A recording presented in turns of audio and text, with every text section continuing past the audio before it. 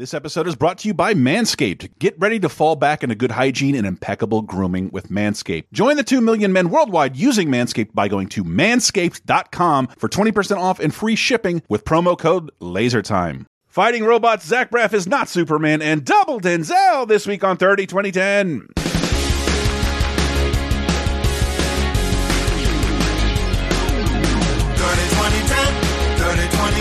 3 decades, every show, sometimes associated videos. 30-20-10, 30-20-10. Surprises and excitement, yes, we're going to the 90s and 2000s and 2010s on 30-20-10. Ladies and gentlemen, welcome to 30 2010, the Laser Time Network's weekly pop culture time machine. Oh, this episode is such an exciting one. If you don't know what we do here, each week we look 30, 20, and 10 years back in time, mostly pop culture, occasional news.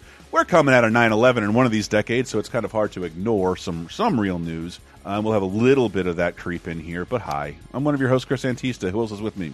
I'm Diana Goodman, and here's my line reading. King Kong ain't got shit on me. I love it. We'll call you. And who else? It's me, Sarah. It's me, Sarah. And, man, this is, again... I think your pen writes upside down. That should be your thing. Take the bet. It's true. Take the bet. Take the bet. It's a gift. Lots of fun stuff. If you know, yes. Once again, to reiterate the format, which I don't think I did very well, we look back at 3 decades in the same week and see what came out there. And by doing so, this will help structure what you were doing, who was having a birthday party, when your divorce was. And this week we'll be discussing October 1st to the 7th, the first week of Oct. Welcome to Halloween, officially. Woo, spooky season! Mm-hmm. Through the years of 1991, 2001, and 2011. And there are some of the best underrated movies I don't hear anyone talk about in this episode of the show, and I'm very, very excited to get started. I want to thank our executive producer, Justin Allen, and many other fine people at patreon.com/lasertime who've been supporting the Lasertime show for the Lasertime Network for over 7 years. Thank you guys so much. $5 is all we ask. You can give more or less or nothing at all, which a majority of you vastly prefer. But to our donors, we try and give you special stuff this week. This month has been really hard on us, which means you're going to get a glut of stuff heading into October, including hopefully at least one Monday night movie commentary and a spoopy movie. Again, we just did a full-length commentary of Dirty Work that I'm really, really happy with. That was a really great way to celebrate the life of Norm Macdonald. Moving on to 30-2010 business. Oh, yeah, there's 30-2010 games and 30-2010 Nobody Puts Classics in the Corner. I'm tired of plugging. I just want to talk about movies, for fuck's sake.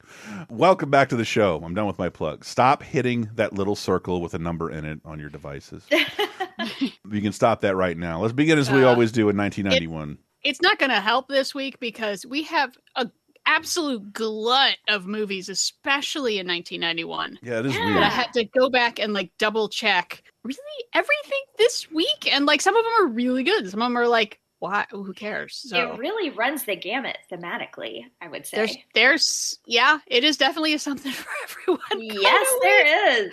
Wow. There's things for no one.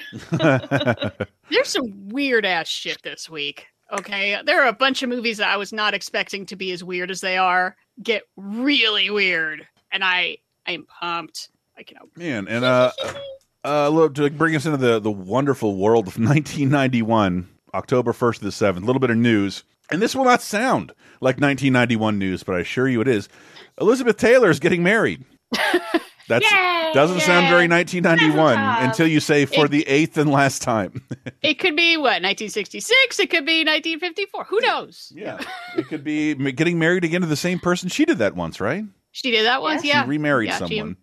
She and Burton got married twice. That's so cool. And but this time it's to a construction worker, Larry Fortinsky, 20 years a junior, but fucking great with a slab of concrete. But I don't know that. And she went into rehab in a lavish ceremony at Neverland Ranch. Well, she met him in rehab. She met him in... I read his went. I mean, when I go to rehab, I will go in a lavish ceremony at Neverland Ranch. That's how I want to go in. Yeah.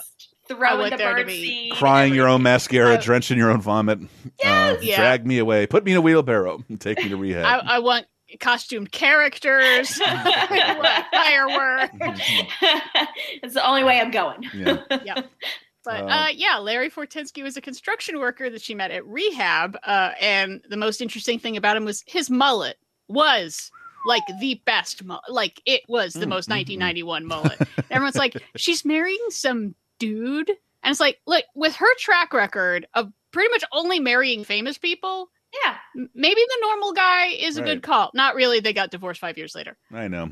We all know she should have married a gay guy. That would have lasted forever. Follow Liza's lead. Yep. Come on. Please, Liza and her mother both marry a gay guy. We should all follow Liza's lead. That just should be our motto. But I think Liza married 2 gay guys. Well, so she was life. We know this. Get in line, hussy. She supports the community. Okay. True. Come on, Liz. And the rare occasion where the United States is ahead of the game in terms of something progressive. Tobacco ads are banned from UK television this week. Right. I don't know how accurate this is because 91 seems really late. But considering they didn't ban smoking in pubs until, I don't know, like 2 weeks ago. I forget. Yes. We did a whole laser time about the end of smoking for the U.S. And I remember Tobacco did everything they could to air as many commercials as they could. So all of the last commercials appear in the Tonight Show on the night of the expiration date. Exactly. But it's like 5 years ago. The last one is like 11:58 p.m. on the deadline. Wow. I think it's Virginia Slims. I forget. But in Europe, even though they seem so much healthier than us because of the, healthcare thing, smoking is just like it's been so much more accepted there until even pretty recently. And it's still not that like it's finally become a lot less accessible for you to just light up in the middle of a restaurant. Yeah, pretty gross nonetheless. It's like the beginning of the 2000s is when they're finally like, no, including the Netherlands where that only applied to tobacco. What? And that was really confusing because that didn't apply to beaties. weed. But then how they smoke weed is you roll it with tobacco, and then you just smoke the whole thing instead of passing it around. So so the tobacco part of a spliff was the problem. I dabble in both tobacco, nicotine, and weed. Weed smells way fucking worse than tobacco and stronger and longer. Yes. It doesn't linger, but it's like it smells like armpit or skunk most of the time. Like, fuck that shit in a restaurant. No, in a restaurant. Get the thank you. No, I remember. I'm old enough to remember smoking in a restaurant. It's like if I'm eating dessert or coffee, I don't care. That reminds me. If I'm eating my actual food, oh my God, stop it. One of our friends got on eBay a bunch of ashtrays that were the McDonald's ashtrays from like less than 30 years ago. Like, yes, those should be all over my house for my little seeds and such. But ever smoke them if you got them. I don't know why. This just actually came up the other day. I was talking to my dentist. I'm old enough that I remember when my dentist only washed his hands real good and didn't wear gloves. That's how old I am. Literally. Yikes. AIDS is why people started wearing gloves at the dentist's office. Oh, your mouth is full of water. Let me CPR that right out of you. I'm going to wipe my hands off on your breast. Thank you. Just wash them really good so it just tasted like soap. Gross. Yeah, oh it's fucking disgusting. The second you think about it, you're like, oh, sweet Jesus, why? Why did my mother let this poor child have to deal with that? Oh my God. Just the idea of someone's hands in someone else's mouth. Okay, now I'm going to need a break. And moving into the movies. It's not something you think about very often. 1991, October. I guess it's taking me a while to say. October 1st to the 7th. The Fisher King is still #1 at the box office. Nothing makes sense to me right now less than the box office receipts of 1991, where Dead Again and Fisher King are kicking the shit out of like all this other like Hollywood pap. It's amazing. Maybe that's why I'm so comfortable with the past. It seems like a better time. But we also have a ton of movies to get through, many of which I've never heard of and can't recommend. All right, we have to blow through a lot because we have 10 movies to talk about here. All right, so let's blow through Black Robe with Lothar Blüter. This is somehow the highest grossing movie in Canada in 1991. Yeah. Or Canadian film, I should say. It's the highest grossing Canadian film, and it's actually a Australian co-production. And it is the story of a Jesuit who tries to bring Christianity to the First Nations people in 1630s Quebec. Oh, how sweet of you to force your religion on other people, even in another continent. Good times. But, I mean, it's got a lot of cachet. It's directed by the guy who directed Driving Miss Daisy. Obviously, there's more interest in Native American themes after Dances with Wolves. And it's supposed to be one of the more accurate ones. It's a much fairer depiction of First Nations peoples. So, and it's pretty. I'll take it. What about Paradise with Melanie Griffith and Don Johnson? Were they married? Am I mistaken on that? Yeah. Okay. Mm-hmm. Yeah, they were married at the time. Okay. With Elijah Wood and Thora Birch. They must be little tiny babies. They're teeny tiny babies. They're like 9, I think. I think younger. And something like that. But yeah, Melanie Griffith and Don Johnson, they just lost their kid and they're sad. And then like Elijah Wood comes to stay with them. And we have like a Southern coming of age thing. Mm-hmm. I guess that's a theme. We have a bunch of Southern coming of age. What? Sure do. Oh, wake me when we get to Ricochet. Okay, next up we have The Rapture with Mimi Rogers, David Duchovny, and Will Patton, which sounds like it's a made for Christian audiences movie and isn't. It's written by the guy who wrote The Player, and it's like a not like super preachy story about like Mimi Rogers like gaining her faith, losing her faith, thinking the rapture's about to happen. You know, her husband dies and she's sure the rapture's coming, and then she does like a bad thing, and then the rapture does come and she's like, oh, I don't know how I feel about faith anymore if God did bad things to me. It's like actually got pretty good reviews. Just not. I was really expecting like Left Behind. Yeah. But okay, no. It's the right title for it, certainly.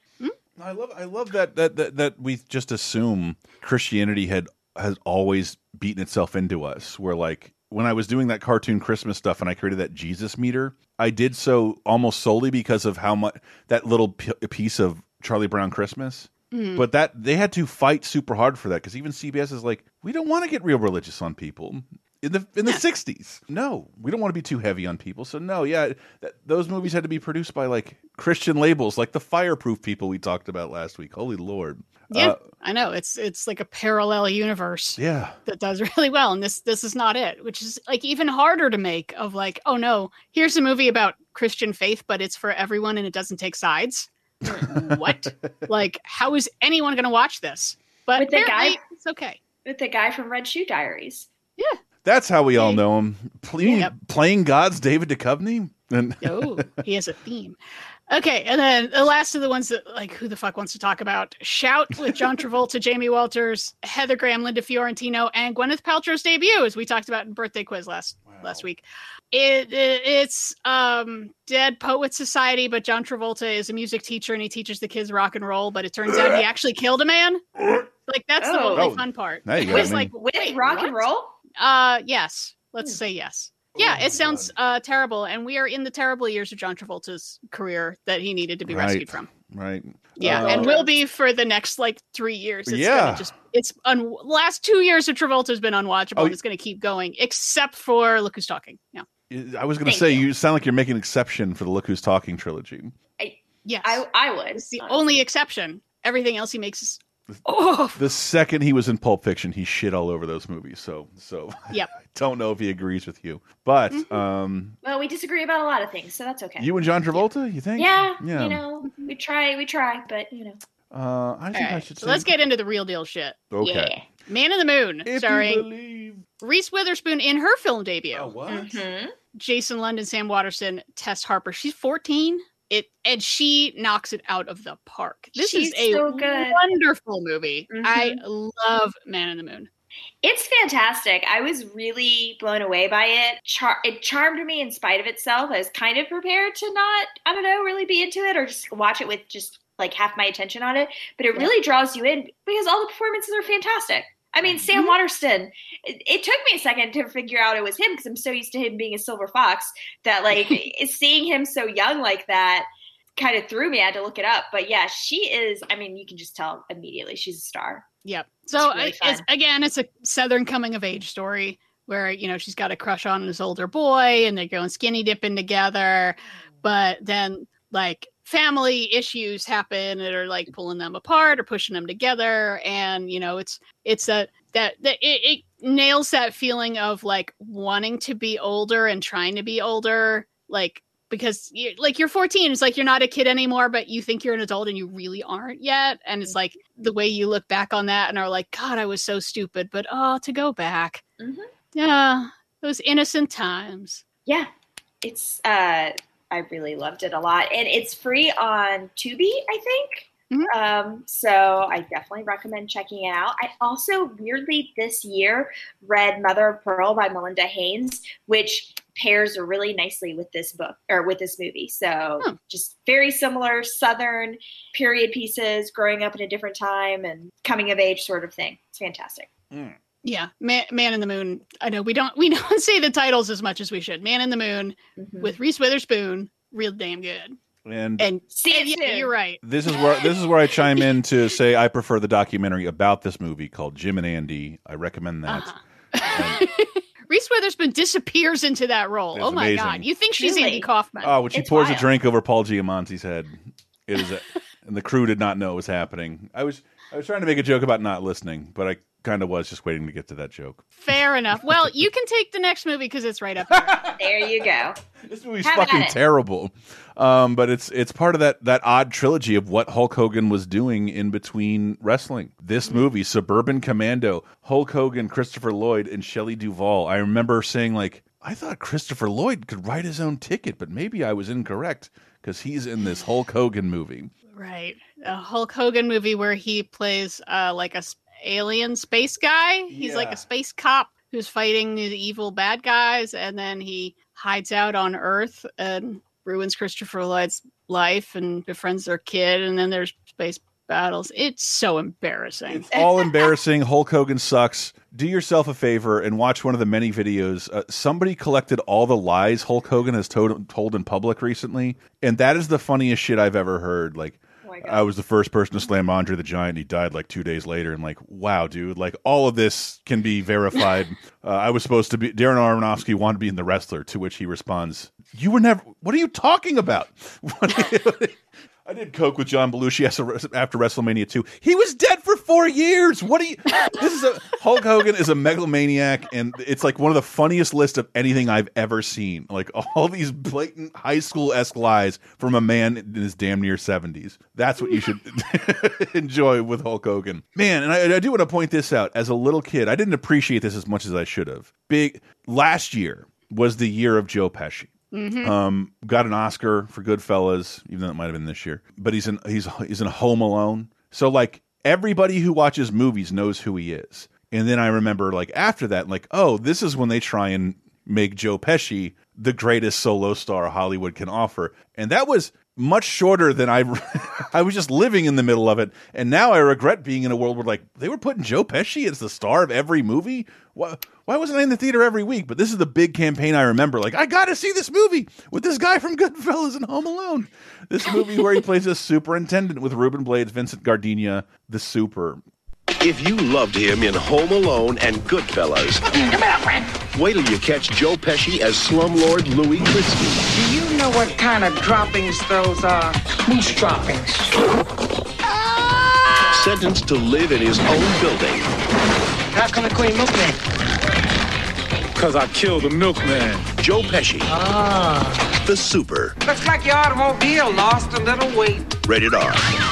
I watched this and didn't get a ton of it. It is just one of those movies that is not necessarily designed for adults, but all the jokes are based on inner city problems. And in terms that, like, did you know what a superintendent was living in rural Florida? Like, Yeah, I mean, I knew what I had heard of it, but it was like one of those things that was very unclear to me, like as a child, because I've read so many like books set in New York with like little kids living in apartment buildings, and I just thought the super was just a guy who just hung around. Yeah, which I I thought guess, it was and like, what? That's true. are you the strongest man in the He had a lot world? of keys. And I forget. I think he's like sentenced to be a superintendent in this movie. Right, exactly. He and his dad Vincent Gardenia, which is his last film, sadly, but he and his dad Vincent Gardenia are slumlords, and they run a bunch of apartment buildings where they don't fix anything, and they're fucking terrible. And he is sentenced to live in one of his apartments for a month, and he's not allowed to fix it up unless he fixes every other apartment the same way. And I believe that's actually based on a true thing that a judge did. That sounds super familiar, actually. Right. But it's written by Sam Simon, Oh, shit. one of the creators of The Simpsons. Yeah. Cool. You know, honestly, this is one of those forgotten movies that I think is perfect for a remake. Yeah, Right why now. not? Yeah. Why not? Yeah. You could have him become president in 30 years. Yeah, it's timely, and it's just like, you know, something people are talking about a lot, and it's one of the movies that nobody's going to get mad if it gets remade. Yeah. Well, that's the kind of movies you should remake. Yeah, Bad this movies is with good concepts. Nobody's Exactly. favorite movie. And there's something about this movie that is kind of enjoyable. warts and all. Because Who's our Joe Pesci right now? Oh, I don't know. Do we have one? Josh Gad? I was just going to say Josh Gad. What? Yes. Short, unfuckable, but in every other movie. Yeah, maybe Josh Gad. Yeah, but I love Joe Pesci. I really do. I think that guy's great. Me too. And we get to talk about his best movie next year. I wonder what is it Jimmy Hollywood? Better? Oh, you'll just have to define for me, what is a grip? Oh, you are so right. That is his best movie. Thank you. Oh, Where was the Oscar, goddammit? Well, it went to the right person, but still, for that movie. For the youths? I'm all over. Sorry, still putting out there for Jimmy Hollywood. And this... You are so wrong. This is one of those rare occasions where, like, in the middle of the week, Diana's like, everybody, this movie. And I'm so glad you did that, because I might have just, like, slept through it or, like, took a glance at it and, like, oh, Diana's like, you need to see this. Oh, yeah. I love when this happens, when we, like, just rediscover a movie that's like, I thought I remembered it. Maybe I saw it, and I remembered it as being, like, pretty straight, cops versus killer kind of movie. And then rewatching it was like, why is this not the king of all cult movies? This movie is batshit insane. How is this made? This movie is fantastic. The most fun I had almost all. It's very similar to one of the other movies later in one of the decades, but like my enjoyment. It's very similar to a movie that's going to come out in 1991, 5 weeks later. Yeah, Ice-T, this cast, Ice-T, Kevin Pollak. All right, you got me. Don't have to put anybody else in the movie. But instead they do, with John Lithgow and Denzel Washington on his massive meteoric Denzel ascent. Yeah, we're right. We've just taken off on the Denzel plane. But this is like a he's Denzel... just becoming a star, but it's like, can he carry a movie? Because he's carried smaller indie movies, Mo Better Blues, but can he be like a movie star? Can he carry a gun? Can he play a cop? Can he be, the person the audience roots for? And this is what he starts with. It's fucking insane. Ricochet from 1991. Ricochet. 7 years ago, Nick Stiles put him away for life. Boston, you made me famous. Now he's watching. I got things to live for. And waiting. If somebody's laughing, I can hear it in my blood. For revenge. Now we're even, is that it? We're not even close. Oh, come on! Denzel Washington, John Lithgow, Ice-T.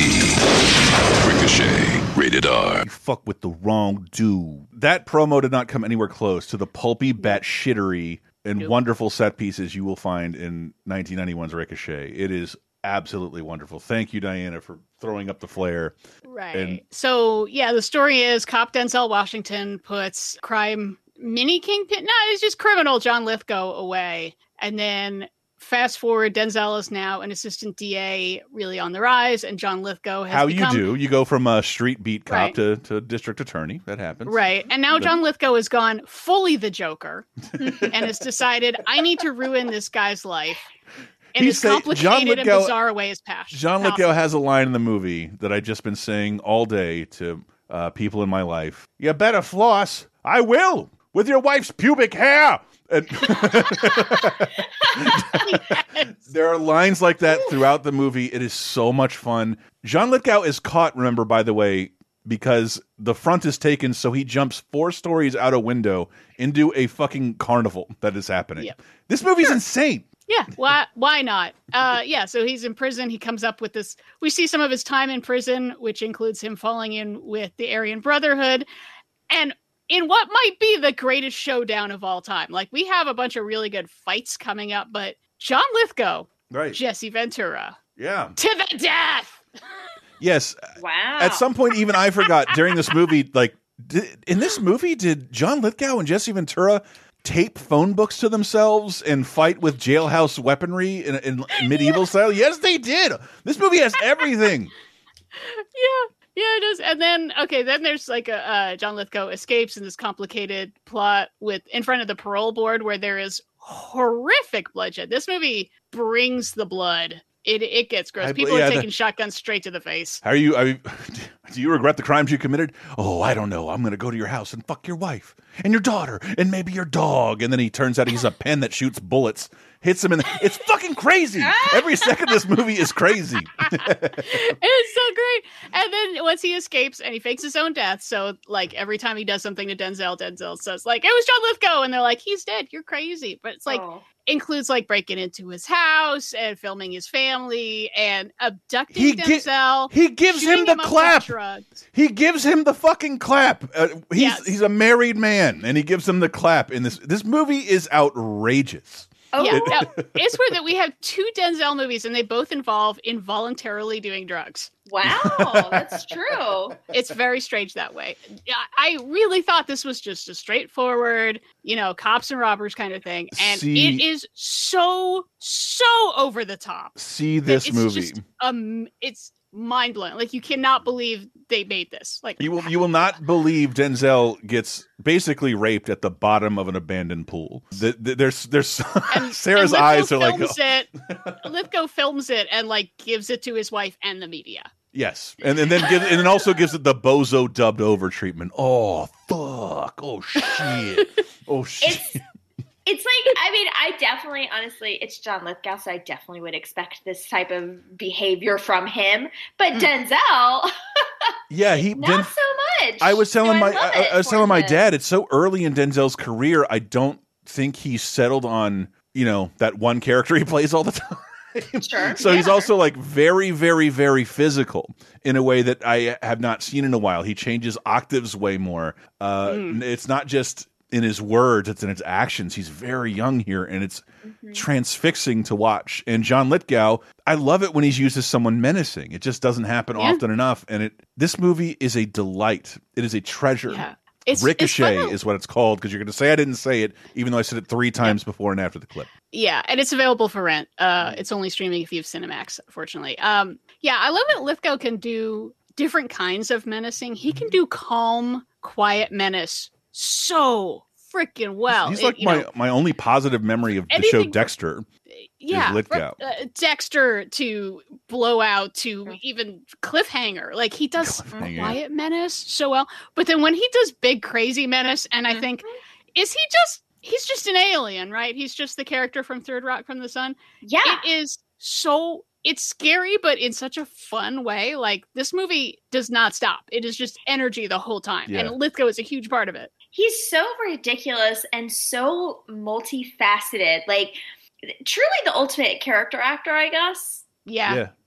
Because he really is, he plays a certain type, but then the continuum along that type is so wide. Yeah. It's all unhinged. I forget on some level it's unhinged. I mean, Lord Farquaad, come on. Yeah. He did that with voice acting. Like, could anyone else do? We just watched Rise of the Planet of the Apes, where he plays like a doddering, quiet Alzheimer's patient, but like the same year he has a loud screaming, "I'm John Lithgow, Master Thespian," like kind of role. He can do fucking anything. That guy's the shit. He rules. He really does. Freaking rules.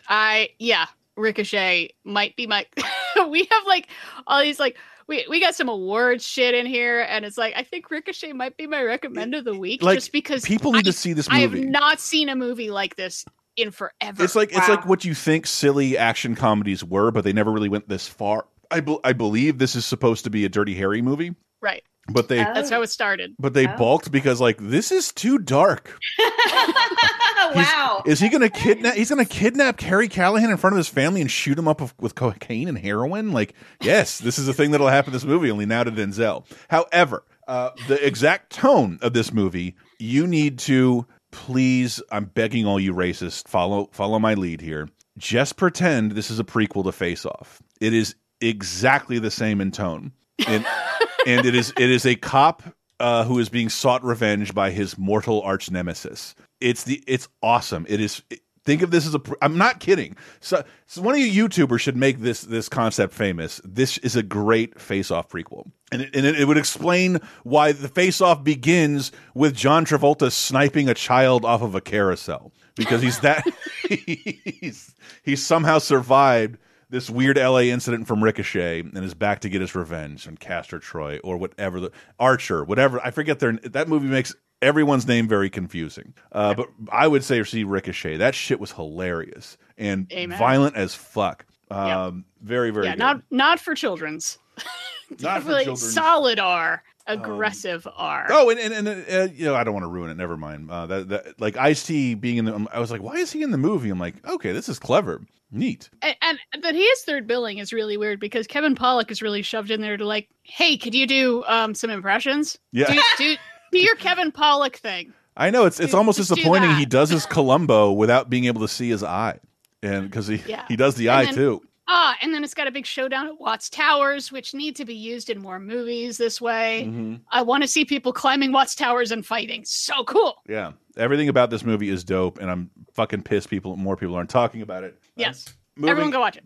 Moving into television of 1991, I didn't remember. Look, I wasn't really alive to appreciate Johnny Carson. I do so through older people I admire. But I don't remember. They did 24th and 29th anniversary shows, I think, because they're hilarious. And there are so many funny dead people on this show, you wouldn't believe it. Robin Williams, Gary Shandling, Albert Brooks, who's not dead, is there. But I just captured one little joke, because if you follow talk show drama like I do, this tells you what era we're in. It's Johnny Carson's 29th anniversary. We're in 1991. He will be on the air, I think, for another 18 months. So if I sound, just forgive that, because we got a great show and a lot of good stuff to show you. So I was out with the cold. Between the cold and Leno's motorcycle, Letterman may get this job yet. They are both on the special.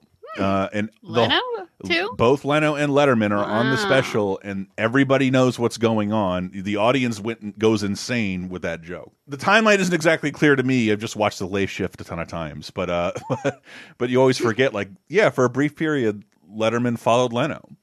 Very brief period. That's where it started. I mean, Leno was the guest host for Carson. Carson would take a substantial amount of time off every year. I always thought Letterman quit when they gave Leno the job. Like, no, they had shows following one another when Johnny left for a while. Oh my God, another Sam Waterston joint. Man, that guy's busy this week. We have a lot of people doing double duty within the same. That's so true. Within the same decade this week. Let me think who we got. We got Larry Miller all over the place this week. We got Max Minghella shows up twice. Anthony Mackie shows up twice. People. It's a busy season. And what is this? This is I'll Fly Away, starring Regina Taylor and Sam Waterston. Yep. Oh, and Jeremy and Jason London. And right. One of them was just in Man in the Moon. That's I forget right. which one. Jason. They're so busy. There are moments when you can't look back. A year ago, my wife had a breakdown. Moments when people lose sight of themselves. She's supposed to be the maid, Nathan. And families find faith in each other. Daddy, you're home. The Boston Herald calls it a compelling drama. Sleep tight. I'll Fly Away previews Monday and premieres Tuesday on it. There's something about their goddamn like Price is Right horns instead of Louis Armstrong singing that song. Yeah. It seems to be a pretty heartwarming television program that is about a woman who is a housekeeper for a family with the patriarch as an attorney, and she's Black, and she becomes like more in the civil rights movement set during the 1960s, and then kind of brings the white family that she works for along with her into the civil rights movement. And it got really good reviews and went on for 2 seasons. Yep. And one of the staff writers was David Chase. Yep. And it was created by Joshua Brand and John Falls. He also created Northern Exposure, which was on at this time. So, yeah, I remember this being like super critically acclaimed and being like, well, that ain't going to last. That looks too good. It does. It also just looks good. Like, it looks very well done, too. I looked at a couple different promos for it. And I wanted to give a shout out to the Real Ghostbusters during this especially spooky season. Great show. I've met now 2 people in my life who discovered the movies after the show, falling in love with the show. Wow. Great action figures, some legitimately scary episodes. Perhaps one of the finest animated intros you'll ever find. Try and look up the 4-minute version; it's great. But if you're looking for spooky episodes that you can watch with your kids, Ghostbusters is pretty cool. The Boogeyman is this great character and is pretty terrifying. But this is the finale. After 7 seasons. 140 episodes over 5 years. cartoons of this syndicated cartoons never last this long, and I think this is part of the reason Ghostbusters stuck around so long. I think is because it had a good cartoon. That was definitely my first exposure to the Ghostbusters, was the cartoon, for sure. I mean, I remember, I didn't watch a ton of cartoons growing up, but I do remember seeing this, it was on here and there. And then I definitely had the Play-Doh set. Oh, shit, yeah. All the shapes that you squeeze out, loved that. But yeah, this was definitely, now like seeing this, the images from this totally jogs my memory. Slimer's Ecto Cooler was a high C flavor that I think went into the 2000s. It's like one of the longest branding of any foods beyond, other than Flintstones products. Yeah. And we have the last episode this week. Boo-hoo. Now, Arsenio Hall, Dave Coulier, and Lorenzo Music have to go get other jobs. But, I think they should start a band. For real. And then also this week we have the Seinfeld episode, a classic, The Pen. The Pen. I wanted to pull a clip from it, but honestly, the whole vibe of this episode is so great. You should watch the whole episode, because Jerry and Elaine go down to visit Jerry's parents in Florida, staying at their condo at the Pines of Mar Gables Phase 2, which I just love the names, because look, if you're not from Florida, and especially if you haven't been around Central and South Florida very much, you may not know that, yes, that's what these places are called. And they are extremely political, and they are the way the people are portrayed in Seinfeld at these places is completely accurate. The level of adult drama. My grandparents lived right next to John Travolta's airport, a little suburb the size of Manhattan called On Top of the World. Oh my God. On top of the world. Billboards for that when you go down 75. Yeah, if you're driving to Disney World, you'll see if you lived it on top of the world, you'd have a great fucking time right now. Yeah, it's just billboards of all the people who have set this earth on fire for the rest of us, just having the time of their lives. I used to play Santa in their Christmas ceremony. Oh my because God. they got a huge kick out of that, a young Santa. My one complaint about Seinfeld in Florida is I wanted more places with terrible Spanish names that meant something funny that I could laugh at. No. With my basic ass Spanish. Del Boca Vista. Del Boca Vista is really good. Is that the party mouth? The mouth view? What is it? Yeah. But for me, also the most accurate part is that Elaine has to sleep in the guest bedroom on a pull-out couch, which causes her back to get completely fucked up, and she can't sleep because they turn the air conditioner off at night, which is just 100% your Florida grandparents. And my current The whole episode is fantastic. The only episode where you don't see George. Wow. Yep, and only one of 2 episodes that you don't see Kramer. We already had the first one, which was the Chinese restaurant, the most classic episode. If you watch the box set, episode of all time. The box set, again, the Seinfeld box set is one of the best DVD sets you can own. And Jason Alexander admits, and I don't know why I did this, but they didn't put me in this episode. And I raised a giant stink and said, if you ever do that again, I will quit. There are to be no episodes without me. Ever again. Good for him, honestly. I mean, now imagine you've been doing the show for 10 years and how about most episodes without me? Take a page from Carson, man. Take time off when you can. Right. Yeah, that's true. Right, but again, my favorite part is this is their first time they go to Florida, which is it's always fun to see someone accurately make fun of Florida. A lot of people don't accurately make fun of Florida. No, I'm looking at you, Office. The Tallahassee episodes. Has anyone been to Tallahassee? Come on. Office and almost every late night comedian's monologue. You don't know what you're talking about, but Florida is different. Yeah, that's good. I saw an interesting question earlier that was, what would happen if Florida fought all the killer fauna from Australia? You just want another season of that goddamn Greatest Warrior show. I do. Florida, what is it? Florida versus all fauna? Technically, Florida man versus Australian fauna. Oh.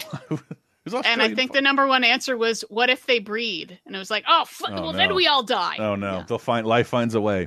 Life finds a way. True. And then on the 5th, SNL, your host, Jeff Daniels, with musical guest Color Me Bad. I think Jeff Daniels, surprisingly good SNL host. I think, sure. I don't know that he's got comedy chops. Yeah. Yeah, I didn't know who he was until the year of Speed and Dumb and Dumber. I just didn't. I hadn't seen Something Wild yet, and even watching movies like that, like who would think this guy's a good host? But like, pretty versatile, pretty funny. It's one of the only. If you were wondering if there were more episodes of the Chris Farley Show that don't have Paul McCartney, this is one of the only ones. He's with Jeff Daniels. That's right. And his monologue is railroaded by Dana Carvey, who does an impression on how to do the monologue that to this day is so spot on. Okay, you're going to sprint a little bit, and then you're going to do a skip, and then a jump at the end of the band, and then you're going to point. You can do the point, or you can do the falling star. You. Every physical body motion that everybody does during the monologue, Dana Carvey runs through that and basically is given a monologue to showcase this. Video games of 1991. No specific dates of anything big, but like, again, Sonic is giving Nintendo a run for its money in the biggest way possible. Throughout October, Sonic will have the best-selling game on all platforms, which is pretty huge, because like Nintendo's still doing respectable business, but there's one game out there doing better, and it's gonna make for some interesting commercials throughout the next 5 years. Anyway, music of 1991, October 1st through the 7th, new releases. I'm not sure. I looked this up a long time ago. This might be the second to last album by Kid and Play. They're just calling it quits. Face the Nation by Kid and Play is out this week. The self-titled debut of Orbital. I love it when you see like two completely different musical eras and genres somehow having an album come out in the same week. Orbital and Kid and Play. You heard them both at the skating rink. Stars by Simply Red. Storyville by Robbie Robertson. Diamonds and Pearls by Prince. For My Broken Heart by Reba McEntire. Reba has releases in 2 decades, but in different mediums. Ooh la la. And Apocalypse 91, the Enemy Strike Back by Public Enemy, which courted controversy with the song By the Time I Get to Arizona, which protests Arizona refusing to recognize MLK Day, with a video showing them attacking the governor with automatic weapons. Pretty dumb, Arizona. Pretty dumb. Yeah, no, it took them quite a while. And it was nice that Public Enemy drew attention to it, but it's extra creepy now to watch, a squad of guys in military gear, a little militia, if you will, with automatic weapons going into a government building to blow away the governor. And it's like, I think there's very few reasons to assassinate anyone in power, but if they're denying you a day off in perpetuity, go for it, man. Like, fuck that shit. Anybody who's depriving an entire state of a day off for being a racist, fuck you. Yeah, that's a general strike thing. That's a mass walkout. Like, you're not giving me this day off, I'm taking this day off. Among other reasons, take a page from France. Stay home and drink a tiny coffee. Smoke a cigarette, Well, you can't even do that anymore in the UK. God, things used to be different. No commercials means you cannot smoke cigarettes. That is the perfect logic. That actually does, I'm sure there was a Rush Limbaugh in the UK that said something very similar to what I just said. But oh my God, holy shit! Right in the middle of all this, like, music from last decade and from the future, you got Good Vibrations by Marky Mark and the Funky Bunch, and it's #1 this week. Which this song is so embarrassing, and yet I love this song. It's not a bad song, but so much fun. The video Funky Mark is the worst part of it. The video is really stupid. That's true for a lot of things. The video is not only stupid, it didn't help itself. There were 2 Sega CD games released that were basically allowing you to edit and remix music videos, and this was one of them. So you got all this shirtless Marky Mark footage pointing at the camera. Yeah, boy. I never thought he'd outlive the silliness of this video, but here we are. Mark Wahlberg having a career in the face of not stopping 9/11 and stabbing an Asian man into blindness. The man can apparently do no wrong. Let's close out with his immortal Good Vibrations. It's way better than the Beach Boys original. But when we get back, I cannot wait to talk about more Denzel. Goodness. Stay right there, everyone. Strictly hip-hop, boy, I ain't singing this, bringing this to the entire nation. Black, white, red, brown, feel the vibration. Come on, come on. Feel it, feel it. Feel the vibration.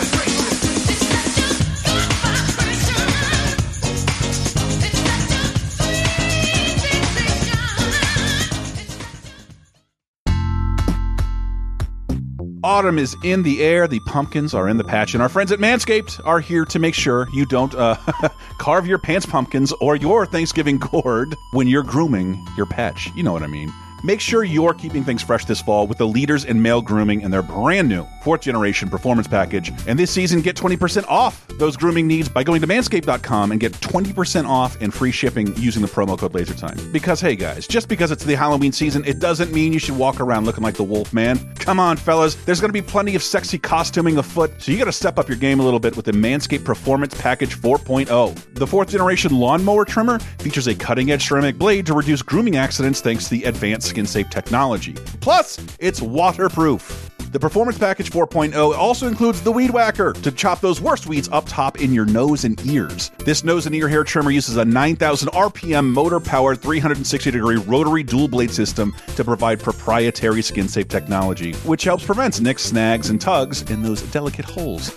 Seal the deal with a Manscaped Crop Preserver Ball Deodorant, which will have your balls smelling as delicious as pumpkin spice lattes on a chilly autumn morning. Manscaped even threw in 2 free gifts to their Performance Package 4.0, the Manscaped Boxers and Shed Travel Bag. Are you ready to fall head over heels for Manscaped yet? Join the 2 million men worldwide using Manscaped by going to manscaped.com for 20% off and free shipping using the promo code LaserTime. That's one word, LaserTime. Once again, that's 20% off plus free shipping with the code LaserTime at manscaped.com. Make your balls a priority this fall. It's a fall ball. Choose Manscaped because your balls will thank you.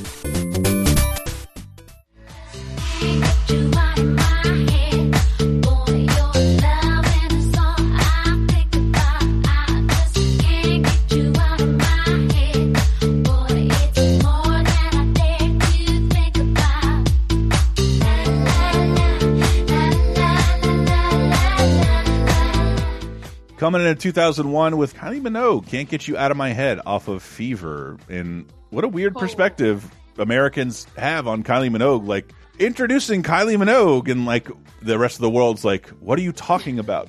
That's like with Robbie Williams, same thing. Yeah. Like, a little bit. Holy shit, is this song still so fucking Except good? she'd had hits here before, and she was in Street Fighter the movie like 7 years ago. Yeah. So she wasn't entirely an unknown. This song was just so big compared to like what America's perception was of her, but she's like a huge star overseas. Yeah, everywhere else. And here she was like a one-hit wonder for The Locomotion. And it was like a joke. Like, who the fuck is that? She just came and went. And it's like, everyone else is still on the Minogue train. Yeah. It's weird how it's just like sometimes with people, it just takes them a couple times before they pop, you know? Mm-hmm.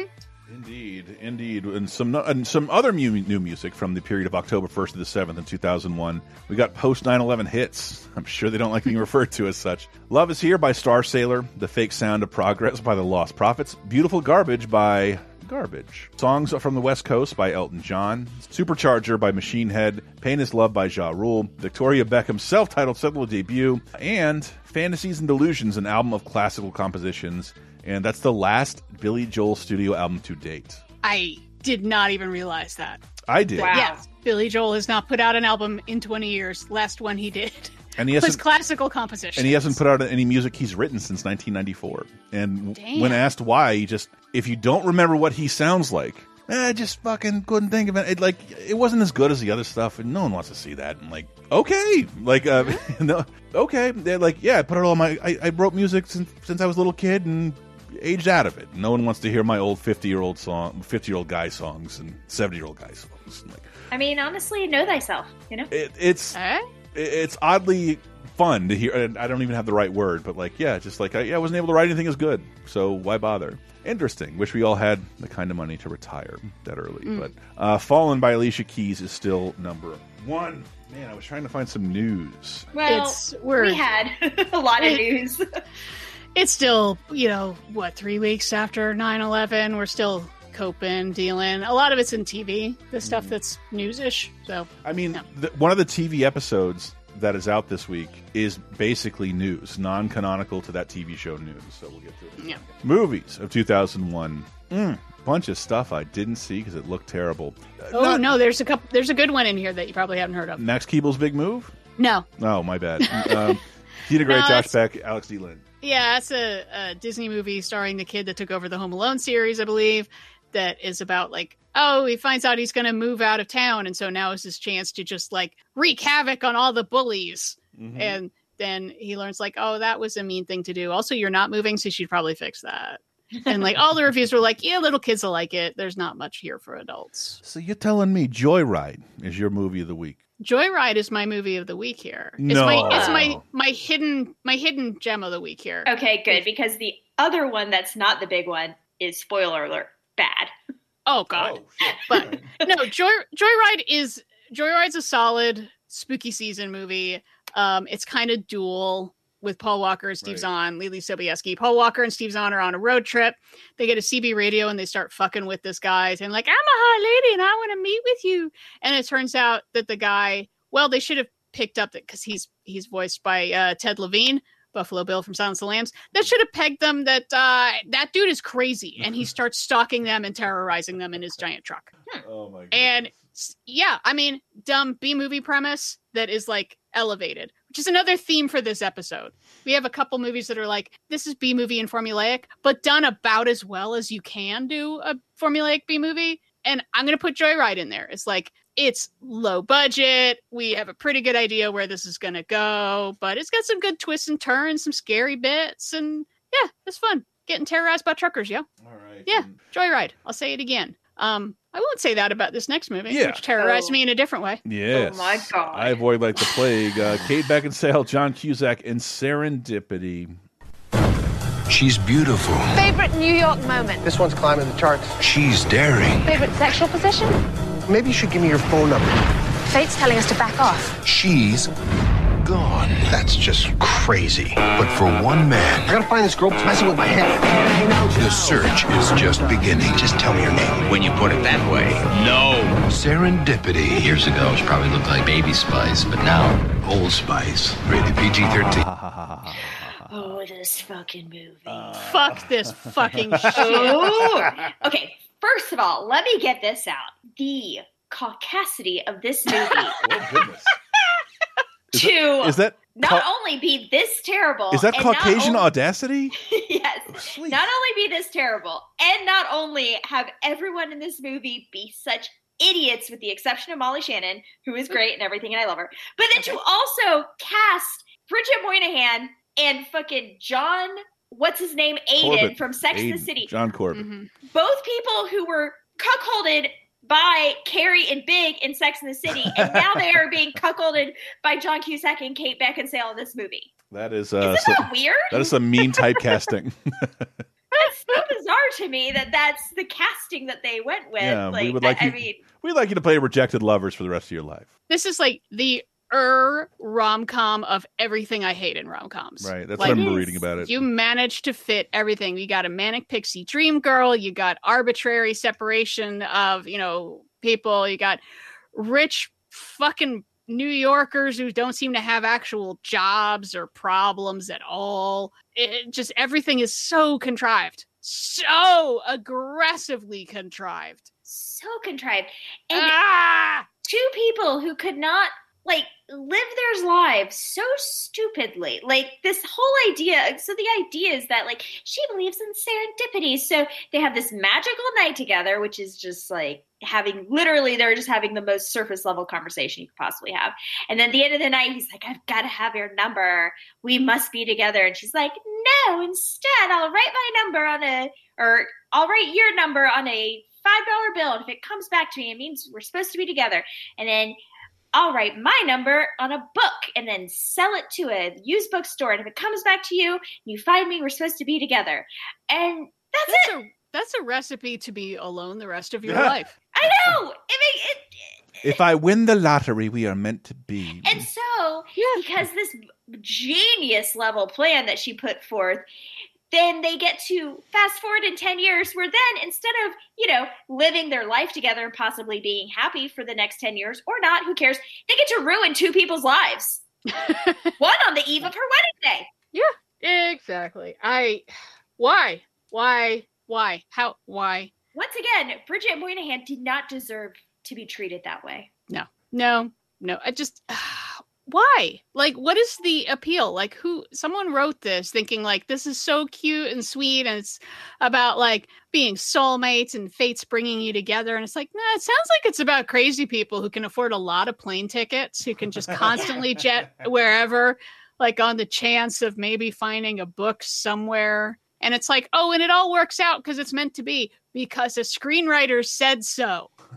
And just the fact that the book in question that she writes her name in is A Love in the Time of Cholera, a very good book that does not deserve to be used in this manner, first of all. It should have been Men Are From Mars. It 100% should have been. Or like The Great Gatsby. No, not The Great Gatsby. That's good. No. Catcher in the Rye. That's right. I'm coming for you. Scott Fitzgerald. Soup for the crate and barrel soul. But yeah. And I saw this when it came out as like a gal pal sleepover weekend. I even remember the movie theater we went to, because it was probably one of the last times we went to that decrepit ass movie theater in the Good Mall in Pensacola. And I remember coming out of it and being like, I hated this and this is very stupid. And then I rewatched it again this weekend just to test myself, and I hated it even more. So guess what? Did not hold up. Or did hold up, and it's not holding up. This movie also has a digitally removed 9/11 towers. I know that nobody wants me to call the Twin Towers that, but I did, and here we are. And it's I think it's also the last time John Cusack had Jeremy Piven tag along with him in the movie, because I think that happened like half a dozen times. They were really, really good friends. Really? Yeah.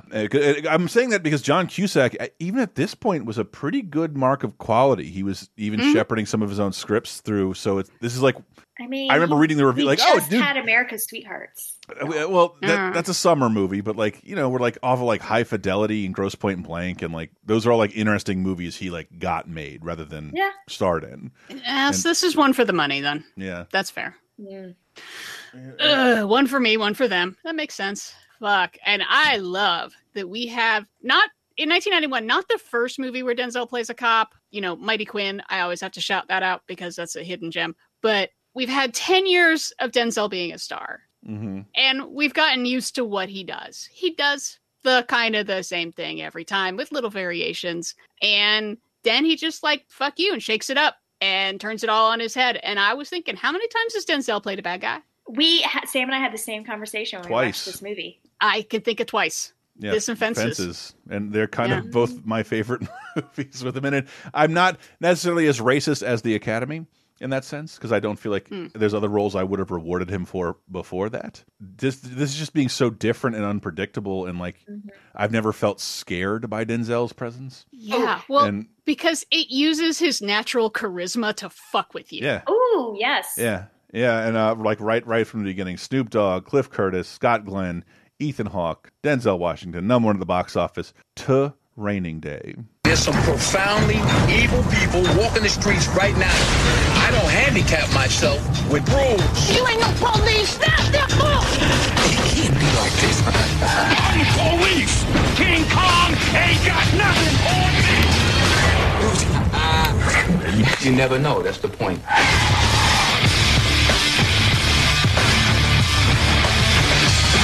Training Day, rated R. Well, it's easy to like this movie because unlike a lot of other Denzel movies, this was shown on HBO for like 80 years. Like you could I saw this again without having to try, whereas like it's kind of difficult as a white dude to see Denzel shown on television. Like there was some HBO. He was in a lot of rated R movies, so I think that has a lot to do with it. But yeah, it's like getting to what we were just saying. I was thinking like, there's a big difference between Denzel breaks the law in a lot of movies, but for moral reasons, such as Man on Fire, which was a remake of a Scott Glenn movie, and there's Scott Glenn. And then this where it's like, oh, morality is just completely out the window with this guy. He thinks he's being moral, but there is for like a larger moral purpose, or at least that's what he says. But yeah, he is.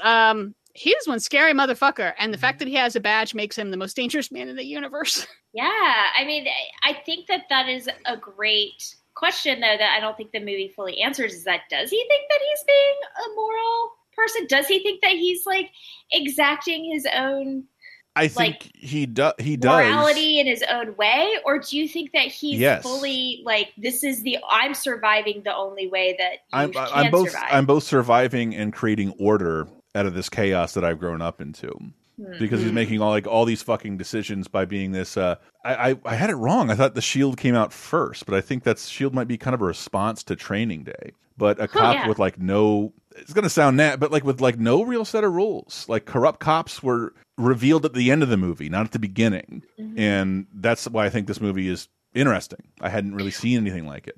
Well, and that's why it's so disorienting for Ethan Hawke, because he never knows, like, is this some big lesson that I'm going to be getting? Actually, there's a really interesting parallel between this movie and a TV premiere that we're going to talk about, which, bear with me, Scrubs also premieres this week. Yeah. And I see where you're going. Interesting parallel. We could talk more about Scrubs when we get to TV, but if you look at the relationship between the two characters, the protege, mentor-mentee sort of situation, it's an interesting comparison. I see it. I see where you're going with that. So the basic story, in case you haven't seen it, which, come on, you really, really should have. Denzel Washington is a veteran narcotics officer. Ethan Hawke is on the first day on the job and is riding along with him. And is getting his hard lesson of what you do on the streets and how you make it work. And all takes place in one day, 5 a.m. to midnight. And it's a very long, very terrible day for Ethan Hawke. It does not get much worse. He has guns in his face. I lost count. I think 4 or 5 times where he's got a gun straight in his face. And sometimes it's Denzel like, I'm just fucking with you. And sometimes it's a guy's about to blow his fucking face off. It's really keeps you on edge. Also, too, as you're watching it and you're really like invested emotionally in the situation, and it's tense and it's menacing and it's frightening, and oh my God, there's Macy Gray. And then also Terry Crews is here. And then also Dr. Dre. Dr. Dre's here. Dude, Terry Crews doesn't even get a line. He's just standing there. Sam and I were like, wait a minute. Yep, that's Terry Crews. Okay. And then I was like, I think that's Macy Gray, but mainly from the voice, I feel like I can recognize her. And there she is. Yeah. Wow. But it's movie's so good. Everybody's so good. Direction by Anton Fuqua is just he's never done as well. I think he's a really talented director. I'd like to see him branch out more. I mean, like Magnificent Seven remake is probably the last big thing everyone noticed from him. It's like he does a lot of really smart things in here that sometimes put you in Ethan Hawke's position and sometimes puts you in a third party position. I always loved Cliff Curtis as a Mexican gangster, which is like what he did with it's like his whole career. Dude's a Kiwi. But he just looks like such a vato that he always gets in these movies. I feel like, he's played a lot of different roles throughout the world. But every time we see him in something, Sam's like, hey, Cliff Curtis. And then I always, same exact conversation. Hey, there's Cliff Curtis. And then I say, hey, I love that guy. But yeah, he's so good. It's also, though, so I saw this when it first came out and then remembered liking it. I was like, let's watch this again. It's not as prestige-y as I remembered it being, or as much as I thought it was going to be, honestly, but in a good way. That's why it was kind of shocking for it to be nominated for an Oscar, because it is a crowd pleaser through and through. It is not prestige-y. There's no ambiguity in this movie at all. It is a Warner Brothers fucking movie meant to thrill you. But it is an original Warner Brothers movie, crime thriller. Yeah. And sort of the rise of David Ayer, the screenwriter. Yeah. Oh, yeah, who would write a billion other movies set in the same place with the same tone. Yeah, End of Watch is pretty good. That is good. But, I mean, I love that, because as I'm watching it, I'm thinking, does this hold up after 20 years? And it's like, yeah, obviously. But it's like, are there problems? And I realized, well, every bad guy is Black or Latino until we meet like Denzel's superiors, and we realize, oh, Tom Berenger, you son of a bitch. It really is that the system is corrupt all the way up, and that's why he can be as corrupt as he is. And then you get to the end, which the first time I watched it, I was sort of like, I don't know. And I got it a lot better this time, where it's like, he goes into this super hard neighborhood where they're like immediately signaling to people that, oh, fuck, he's here. And it's not that, oh, fuck, the cops are here. It's, oh, fuck, Denzel is here. Yeah. Yes, this guy is terrorizing us. Right. And he's like, oh, no, they all know not to fuck with me because I treat him with respect. It's like, no, you terrorize this neighborhood. And color has nothing to do with it. Is you are a corrupt cop terrorizing these people, and they are sick of it. And it's done so well in one line. When he's walking up to the building and he's like, one of the guys from the neighborhood is like, hey, thank you for doing that favor for my nephew. And he's like, yeah, no problem. I got your back. And as he walks away, the guy's like, fucking asshole. Like, I hate that guy. So, I mean, it's so quickly oh, now we get really what this neighborhood is about. Yeah, and Very I was well thinking, done. really was wondering if David Ayer wrote the screenplay to star a black guy, or if this was just colorblind casting, because if he was played by a white cop, then it would seem very different. But it could still happen, like almost line for line. Oh, it's the same movie, but the subtlety is now gone. Yeah. Because like I said, the issue is not race, the issue is power. Mm-hmm. And Denzel has a badge, and therefore he has all the power. And yeah, but I don't know. He could have more sympathy for these folks. We don't know his background or like where he came up, or is he from the streets, or is he from like a nice neighborhood? Who the fuck knows? Yeah, that's what I couldn't remember, if this used to be his neighborhood, because that would explain a lot of his power dynamics. Like, yeah, I used to get my ass kicked here, and now I'm going to rain hell over it if anybody gets out of line. Yeah. Mm-hmm. Yeah. Oh, and it's so devious. Like the level of chicanery he gets up to setting up this whole little scheme that he has. It's like, as you get to the end of the movie, you realize, oh my God, 2 scenes ago he set that up, but he's been playing us all the whole time. I mean, he actually says, I've been planning this for weeks, which when he says that, you're like, it's like, oh my God. Shit. Yeah, this is crazy. And just to watch Ethan Hawke see that, come to terms with it, each step along the way. Okay, this guy is like not great. Okay, this is bad. Okay, I think I might be in real danger here. Like, and he still doesn't really understand how much danger he's in until he almost eats it basically. So it's fantastic. He's done so well. Ethan Hawke is fantastic in this too, of just him very gradually sort of like, okay, I'll cross this line. Well, I don't really have a choice this time. Okay, I'll cross this line until finally it's like, oh, we are done here. Yeah, it's correct me if I'm wrong, but has Denzel been in any podcast lately? I would love to hear somebody talk to him for like 2.5 hours.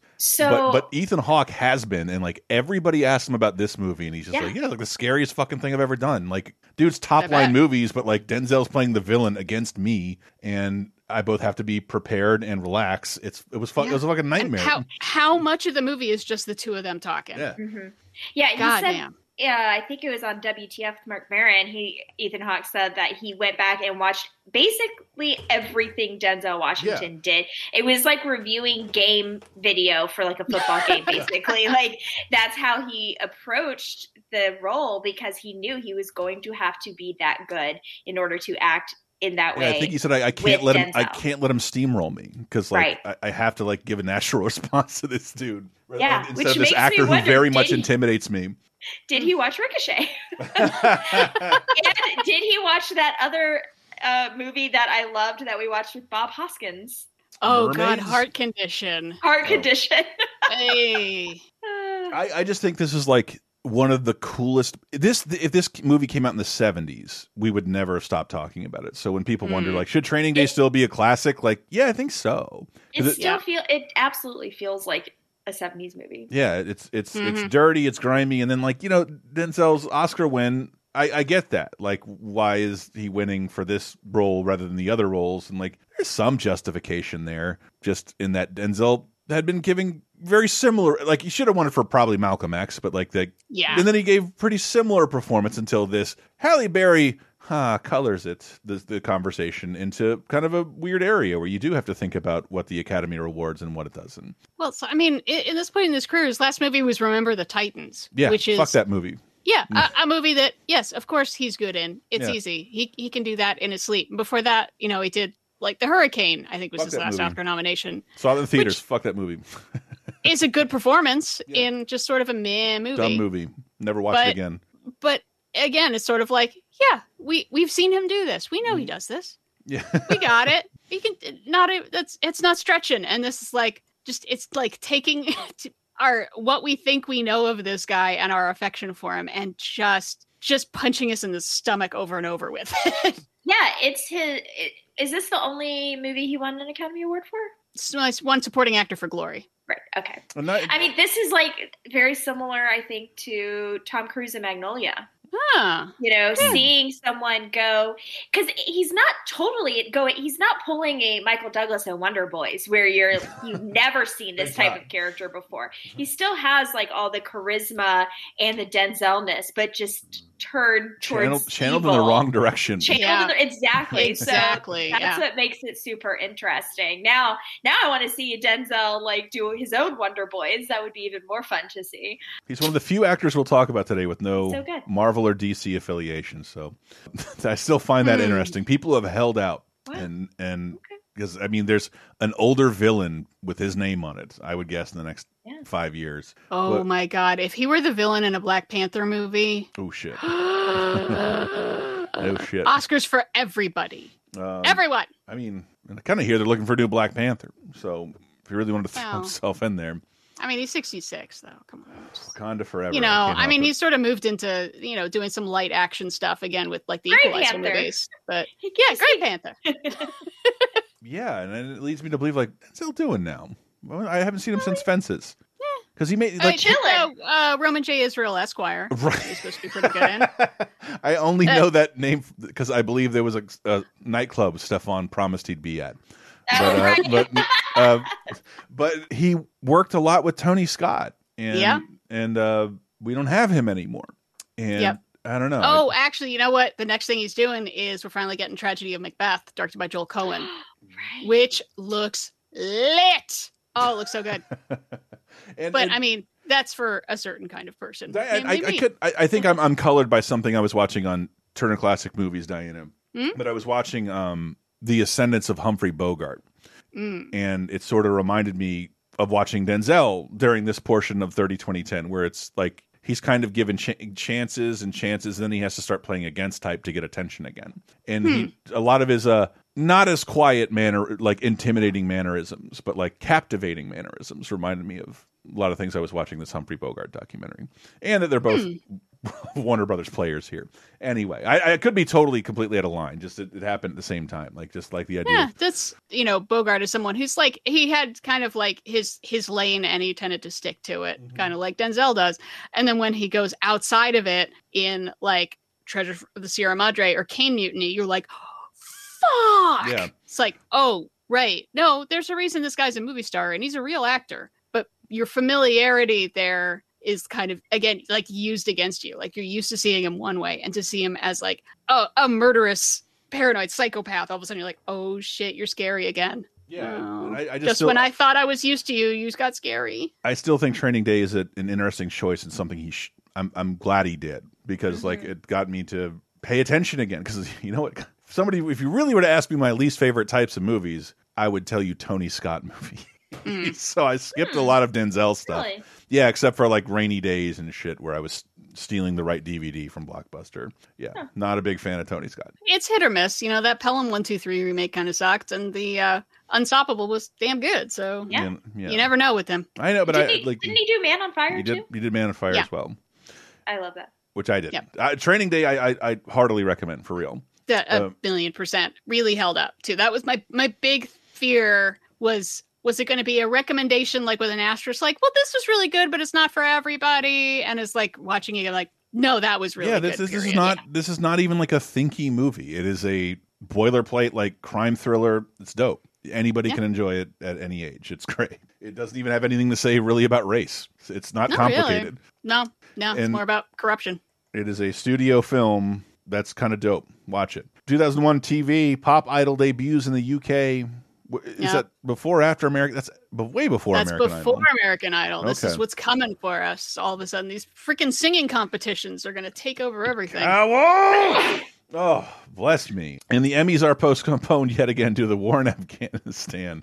Yeah, so that's pretty much the news is we're going to war with Afghanistan, which we knew was happening pretty much on 9/12. Yeah, they were not going to hand over Osama bin Laden, so we're going to bomb the living crap out of them. Yes, the naughty people live there. I declare war on these civilians. Yeah, because that's gone well for everyone in history ever. And on the second Come Together a Night for John Lennon's words and music is less laughed at than a Gal Gadot social media campaign. This was supposed to be about gun violence and is retrofitted in 9/11. Well, yeah, it's in New York. What are you going to do? Right. Yeah, but performers include Dave Matthews, Stone Temple Pilots, Alanis Morissette, Moby, Natalie Merchant, Cyndi Lauper, and Sean Lennon, which you could expect Sean Lennon, but he also sings Julia, which is a song his dad wrote about his grandma, and it kind of got me right here. I like this being about gun, because like the last time I saw Paul McCartney move me was like 2 years ago, and he was at a march against gun violence in New York. He's like he never mentions John Lennon. He just says a gun killed me best friend. Like it's like like 40 years after the fact.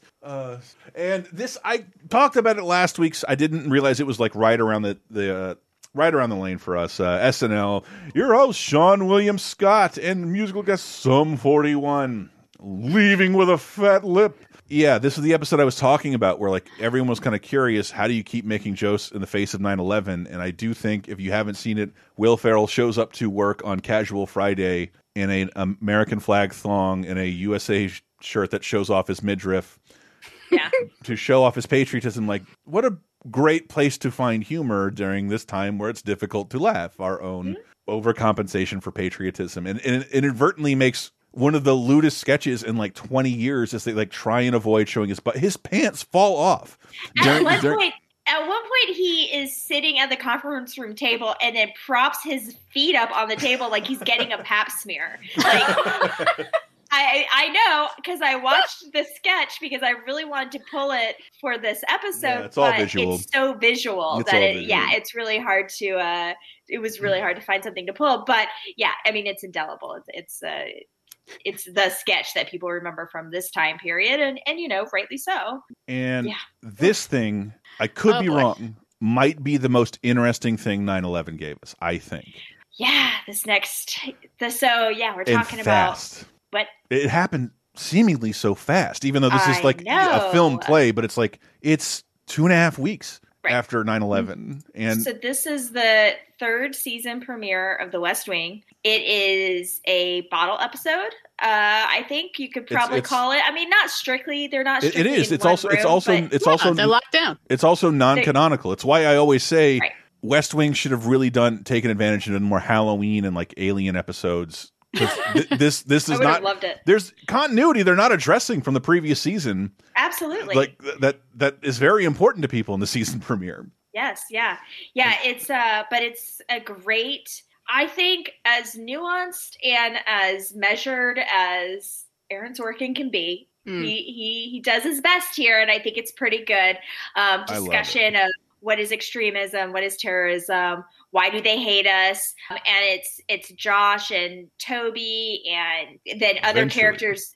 All the characters kind of filter in and out of this room where they're giving a tour to high school kids of the West Wing, and then it gets locked down because of a threat, and so they are all just kind of hanging out, chit-chatting, talking about terrorism, and there's some pretty good speechifying going on in here. So I pulled a little bit. It's a little bit long, but I think it's worth it. So why is everybody trying to kill us? It's not everybody. It seems like everybody. It's just the Arabs. Saying the Arabs is too general. It's Islamics. It's not Arabs. It's not Islamics. They're juniors and seniors? Yes. You're juniors and seniors. In honor of the SATs you're about to take, answer the following question. Islamic extremist is to Islamic as blank is Christianity. Christian fundamentalists? No. Jehovah's Witnesses? No. Guys, the Christian right may not be your cup of tea, but they're not blowing stuff up. Islamic extremist is to Islamic as blank is to Christianity. That's what we're talking about. The Ku Klux Klan. And even though 20 years later, there's a whole lot more answers for that that variable. Yeah, I still think it's a really powerful episode. It's a really good watch.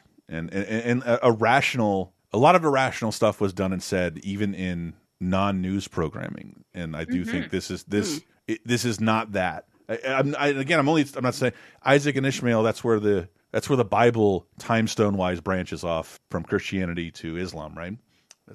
Well, Judaism first. But yeah, Christianity comes out of Judaism. You follow one character, you get to Judaism and Islam. You follow the other, you get to they're Cain and Abel's kids. What I forget. No. We're all shaking our heads. Scott, I can tell you so much more about the Marvel timestone continuity. But yeah, I think one of the least embarrassing things to come directly out of 9/11. To come this soon. I mean, plenty of people said like, "Oh, this is speechifying. This is it's just liberal propaganda. We should be blowing stuff up." And it's like, this is about as measured, this close to 9/11. Even years from now, there is a lot of things that are not this measured. It came out of here condemning the Klan. Would you like to speak positively about the Klan in this episode? Shut up, commentator. But it does a good job, too, though, of bringing in different characters who do have nuanced ideas about what is going on. And, some of the characters are more hawkish about what should be done in the face of terrorism. And there are others who are less hawkish. Let's just put it that way. And I think, it's overall a really good episode. And it's very interesting, too. When you go back and you binge watch The West Wing, like I've done several times in the past 20 years, when you hit this episode, you're like, 9/11.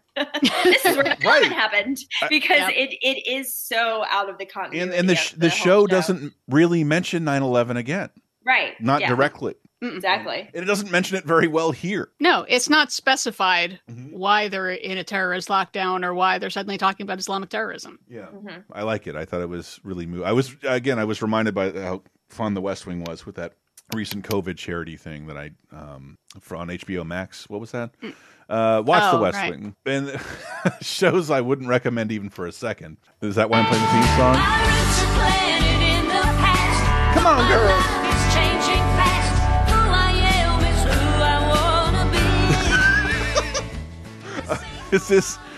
Should people know this? Yeah, this is the theme song to Reba. Reba! The situation comedy starring Reba McEntire went on for 6 seasons. Wow. Yeah. People love this show, though. I mean, this show has a huge following for sure. And mainly, though, so of course, this is one of her most famous songs, I'm a Survivor, all about how she is surviving things. It also has given birth to one of my most recent favorite TikTok meme trends of people doing a montage of like chores around their house to this theme song and like doing the absolute least. It's one of my favorite TikTok memes. But yeah, I love Reba. She's just a ray of sunshine. And I know a lot of people really love this show, obviously, because it was on for so long. And I think it's probably a comfort watch for a lot of people. I imagine it was a big comfort for people during this time period in 2001, honestly. I mean, to have one of our more stalwart, rays of sunshine on your television is probably a pretty good thing. And also, too, I mean, she was fantastic in Barb and Star. So there you go. That movie's great. I love Reba, but this was a pretty standard studio audience kind of sitcom. Sure. I know it's one of those, like, anytime like I happen to hit it because it was on the WB. Yeah, I think so. And then it moved to CW and that happened. And it was like, if I'm flipping the channels and I see it, like, watch for about 2 minutes, get to the next joke and go, and it's like, it's fine. I don't know if I've ever laughed at seeing it though. Nah. But it's fine. I love Reba in general. I like her music and I like her as a person. But sure. It's not a show for laughing, it's a show for heartwarming. No. So how do you describe the next show? Starring brother of John Belushi and star of Box Office Poison, Courtney Thorne-Smith. We have According to Jim, which I hate. I don't want to hate Jim Belushi so much. I don't want to hate anybody. And I hear he's on his like social media redemption track with his weed farms and whatnot. But Jim Belushi was like the quintessential like entitled Republican asshole guy for me for so long. And then failing ass backwards into an 8-season network TV show. And one of the richest people in television for a show I've never met a single human being who has ever admitted to watching, according to Jim. Nope. I don't know anyone who watched it. Maybe my dad. I have no idea. I don't know. Not my parents. Not my uncles. Not my friends. No one. None of my Southern friends. None of my Republican friends. Who fucking watched this show for 8 You know seasons? Who watched it? The entire city of Chicago. Chicago? Sure. Oh, sweet home Chicago. I have never seen a frame of it, but I'm sorry. Explain to me why there's so much hate for him. Besides the fact that he's like his brother was so famous. Right. He instantly filled his shoes, including in the Blues Brothers, including on SNL. He like instantly took the jobs of his brother, despite not having any of the talent of his brother. Yeah. And then all of a sudden he's like foisted on us as like on a movie star for films that failed, and that didn't work, and he just kept failing in new vehicles, and none of those worked. I think people just feel like he's such a tryhard And it's like, he actually does have quite a bit of talent. And if he were completely separated from his brother and were just some other guy, we probably wouldn't feel the same way. Maybe. I agree. It's really not fair. I like Bill Murray's brothers. That's true. Bill Murray's brothers are great, but they do different things. They do. And Bill Murray's alive. Yeah. It's true. That helps. So, you know, I mean, I see people like Jim Belushi who, like, to my knowledge, hasn't been like a publicly bad guy or a creep or whatever. And when I see a bunch of hate pointed at that type of person's direction, I'm always... You're right. I think it's a good idea to question it. You're correct, because I thought he was. I thought he was like Tim Allen-esque, and like, didn't he say? I don't think so. Didn't he say being conservative in Hollywood was like being a Jew in the Holocaust? Like, no, that was Tim Allen. Jim Belushi, and somebody informed me, Jim Belushi is out there tweeting weird mystical shit. Like, what anime should I watch? Because he's starting a marijuana farm. Like, oh, I couldn't be more wrong about this person. So maybe I am. I quickly looked at his Wikipedia. He endorsed Barack Obama. I mean, I don't know, like. He's probably not the super leftiest of lefties. I still think he's the poster boy for white privilege. I'm not going to back down from that very hard, but dude, so are a ton of people that you love. So yeah, that I love. If David Lynch wanted to bring him in for Twin Peaks: The Return, there has to be a reason, and he was really good on it. All right. Okay, well, I don't want to hear another word against this man then. If I would like David to point out, Lynch is okay with him. I would like to point out Sarah's not so much celebrating being right as me being wrong right now. That was her goal, just to get on the stand. Your Honor.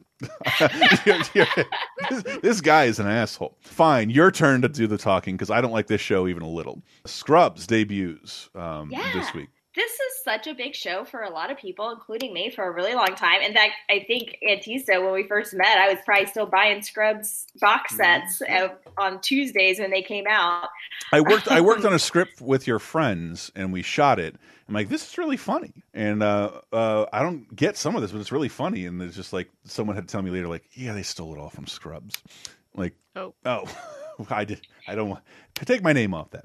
Yeah, Scrubs is one of those shows where it's like, oh, this sounds like just another sitcom, whatever, and then end up watching it. And I'm like, well, I misjudged you, and I'm sorry. Where it's like, okay, the writing can be real tight, and it has an incredibly deep bench of really funny people. You mentioned it the previous week, the shows where the lead actor is the worst part about the show, like, because everyone else 1,000%. Yeah. But I mean, it's very, very tight. Too tight, I feel like sometimes. Like, it is a little Gilmore Girls-esque, which, I love my Gilmore Girls, but as far as like so fast, like the joke, it's a live action Family Guy with the cutaways sometimes that Whoosh cam. At this point in 2021 greats, but in 2001 it was wild, very fun to watch and very cool, and not like anything I had ever seen before. And so much great comedic talent, both older people who have been around for a really long time, and then new faces like Zach Braff and Donald Faison, who I love so much, and they became best friends on the show, and they're still best friends forever, and I love that. They do a podcast about their own show. And their own friendship. It's so cute, so I'm really into that. I think also Zach Braff is one of those people who gets a bad rap for no reason. He's made some really interesting, funny stuff that people don't like because he had the audacity to use Kickstarter the way it was supposed to be used. And he also made Garden State, which is trite and obnoxious. And a movie that people liked when it came out because it was very different, I think, is being viewed in a very poor light. It's true. It's true, but I mean, its weakness is similar to Scrubs' weakness, which it can get really mawkish. That's like my one complaint about Scrubs is when it gets serious, it's schmaltzy. Yes, 100% agree with you on that. But it also gives really good, real emotional moments too. And it's almost like you can't have one without the other with this. And I mean, a big part of that is Bill Lawrence, who created Scrubs. He co-created Spin City before Scrubs. He also created Clone High, Cougar Town, which I also will always champion Cougar Town. Abed and I have that in common. And Ted Lasso. Yep. So Bill Lawrence really hits it out of the park. Yeah, I think I heard him on a podcast a while ago. It was like the best story I've ever heard. That he was hanging out at the Y a lot because he was unemployed, and he was playing basketball with George Clooney a lot, who is also unemployed and unknown. He's coming up on the show too, by the way. And like they both got gigs around the same time, but they were both bummed about him because like Bill Lawrence is like, man, I got hired to write on this show, but it's the most generic title. It's called Friends. What kind of generic ass title is that? The show's gonna fail. Ugh. And Clooney was like, I know, I just auditioned for a show called ER. I used to be on a show called ER. Who cares? It failed. What a story. That is amazing. Yeah, I mean, I just looked at Bill Lawrence's credits, and he also wrote for Boy Meets World and The Nanny. So, damn. And man's got bona fides. I just want to, I this doesn't happen a lot, so it's not like there'll be a Laser Time episode about it, but on the eve of, or the finale of Brooklyn Nine-Nine, it's one of that rare situation of a show getting this far with a network and they say, nah, fuck it. So it was a Disney ABC owned show that aired on NBC for like 7 years, and then they took it back. I think NBC canceled it, and they're like, yeah, we still make money on this show, and we like it. We got characters, we got costumes, we can keep making the medical show. We still have this abandoned, creepy hospital that we shoot every episode in. That was, I feel like I saw a DVD special feature about that. It's so awful. Yeah, they're shooting in a silent hospital. I think Children's Hospital also got it's gross. shot in that same one. Mm-hmm. Yeah. I mean, it also introduced me to one of my huge high school crushes, which was John C. McGinley. Yeah. I just had such a crush on him as Young, Dr. dumb, Cox. Bullacum. I just love a mean yeller. And so I was looking in the first episode to find one of the patented Dr. Cox speeches. So I found a little clip if we want to play it. I got it. It's just that this isn't really what I expect. Most of my patients are older and sort of checked out mentally. Pumpkin. That's modern medicine. Advances that keep people alive who should have died a long time ago, back when they lost what made them people. Now, your job is to stay sane enough so that when someone does come in that you actually can help, you're not so brain dead that you can't function for the love of God. What? Do you think we should be talking about her? She's dead. All right, that got me. Yeah. It's a show that just, I don't know why, it seemed like it turned me off of just like, this looks like too silly a comedy or too broad or something. And then watching like, I'm an idiot. Everyone's doing great here. It really runs the gamut. At times, it is too silly and it is too broad. And at times it is extremely clever and also extremely poignant. I mean, don't even get me started on the Brendan Fraser of it all. He's got a storyline that will break your heart into a bajillion pieces. It's, I don't know. Yeah. I love Scrubs. I rewatched the first couple seasons a couple months ago as like a pandemic comfort rewatch. And, it's great. Yep. All right. So moving out of television into the video games of 2001. I cannot believe how great the games were last week compared to now. We have NASCAR Thunder 2002. So I'll let Sarah speak to that. Yes, driving. I love it. Yeah. To the cars left. And wheels and like steering wheels. And the stuff. Multi-platform release of Scooby-Doo and the Cyber Chase. As well as Lego Island 2, which is only fascinating before Lego became like the dominant license game factory. Lego Pirates, Lego Marvel, Lego Lord of the Rings. They had their own weird little franchises. Max Storm and Lego Island. We'll talk more about that Video Game Apocalypse, guys, on patreon.com/lasertime as 30-2010 goes through the games in a deeper, drunkier way. But let's close out of 2001 with some Ja Rule. Unless 50 Cent stops us. I know he likes trolling him, but we're going to go out with Living It Up. Stay right there, people. I got to talk about another discovery that blew my mind right after this. And they say I'm lucky. You think I got time to blow all this dough and do all these shows? On flight in the llama charging white robe. Another episode. To everybody that be living it up, we say what I do. And all my ladies that be giving it up. What you do. To everybody that be living it up, we say what do I do. And all my ladies that be...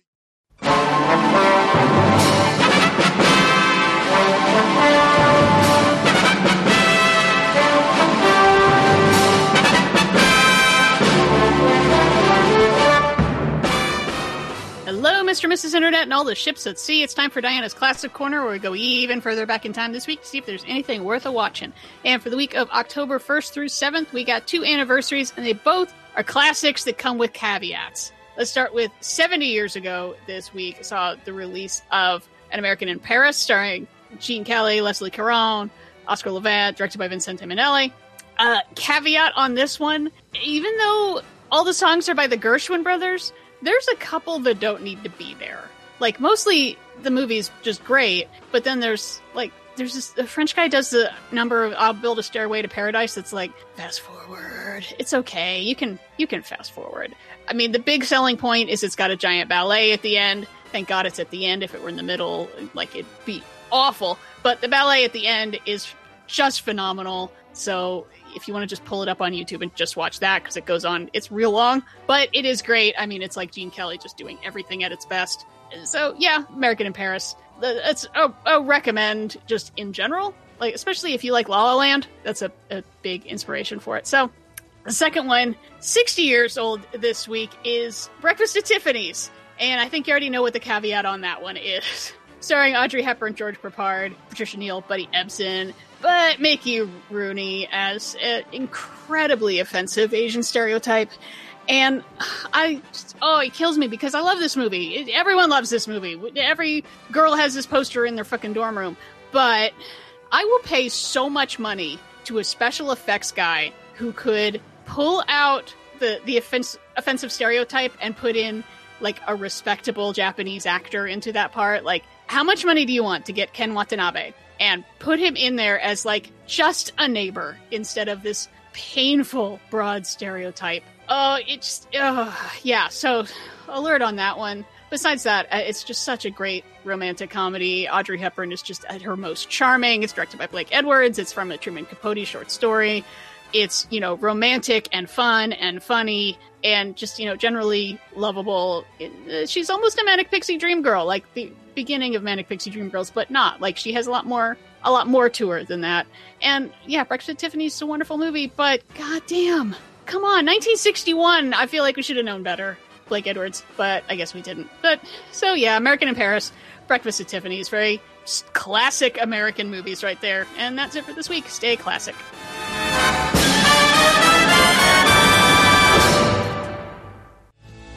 I love you this big. Eyes have never seen this big. No one's ever dreamed this big. And I'll spend the rest of my life explaining what words cannot describe, but I'll try. Okay, this is definitely the inspiration for Bo Burnham's character on Parks and Rec. Coming in with I Love You This Big by American Idol winner Scott McCreery, Clear as Day. More like Scotty McDreary. Off his big album, Clear as Day. This got to something like number 7 on the charts, and Scotty McCreery's voice is fantastic. I mean, he looks 10 years old in his music but video. He looks like a 10-year-old Howie Doody doll, and the song is really silly. Yeah, it is. If someone made a song out of Avengers Endgame, I Love You 3000, it's very stupid. But it's bringing us into 2011, 10 years after the debut of Pop Idol. An American Idol winner is on the charts. We also have new releases from The Less You Know, The Better by DJ Shadow, Radio Surgery by Newfound Glory, Megalomania by Aqua, Sinners Never Sleep by You, Me at 6, Siberia by Lights, self-titled by Mayday Parade, and self-titled by Odd Soul. Moves Like Jagger by Maroon 5 is still number 1. What a bunch of maroons. Sorry, I'm going to pause and giggle at my bad dad joke there. I meant to just keep going. 2011 news, we have the Nobel Peace Prize given out. And surprisingly, this show didn't exist yet, so we didn't get it. Ellen Johnson Sirleaf and Lama... why do you do this to me, Diana? Gabui? It's a G and a B together. Of Liberia and Tawakkul Karman of Yemen for advocating for women? Ladies. Broads. Yeah. Little women. Little women. I didn't know this was only... Gene Simmons and Shannon Tweed Mary... Oh, they'd been together for almost 30 years already. So, in a step back for women. Yeah. You gain some ground, step you lose forward, some ground. 1 step back. Gotcha. Yeah, I mean, big steps, then a tiny step backwards. Gene Simmons might be one of the most grotesque men in pop culture, and I really, really don't like him at all. Truly. Can't wait for him to announce his presidential run. And win. All he's got to do is hate the people you hate. No plan, though. Yeah. No plan. Oh wait, I think he's born in Israel, so I think we're safe. Oh, thank goodness. Yeah. Movies in 2011, October 1st to the 7th. Perfect Sense with Ewan McGregor and Ava Green. Yeah. Okay. So just like 1991, we have like a whole bunch of movies to get through, and They're all over the damn place. Perfect Sense didn't really release in the US. It's a Scottish movie, but it is kind of topical because it's about a pandemic. Oh, goodness. But in this pandemic, it's taking away people's senses one at a time. Yeah.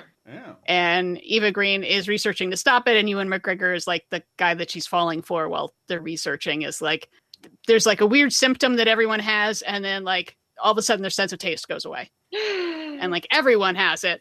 And then like suddenly everyone's filled with rage, and then all their hearing goes. Everyone. And it's like, it's really interesting. 2 out of idea. 3, gotcha. Yeah, it gets a little like weird and preachy where it's like, this is meaningful. And they're like telling you what it means about the meaningfulness of like human interaction and whatever. But it's like, it's a neat idea. All the reviews were sort of like, it's a neat idea, but it like thinks it's saying more than maybe it is. Or like it hits you over the head with what it's trying to say. But it's like, oh, this is an interesting idea. But I couldn't get to it because there's so fucking much.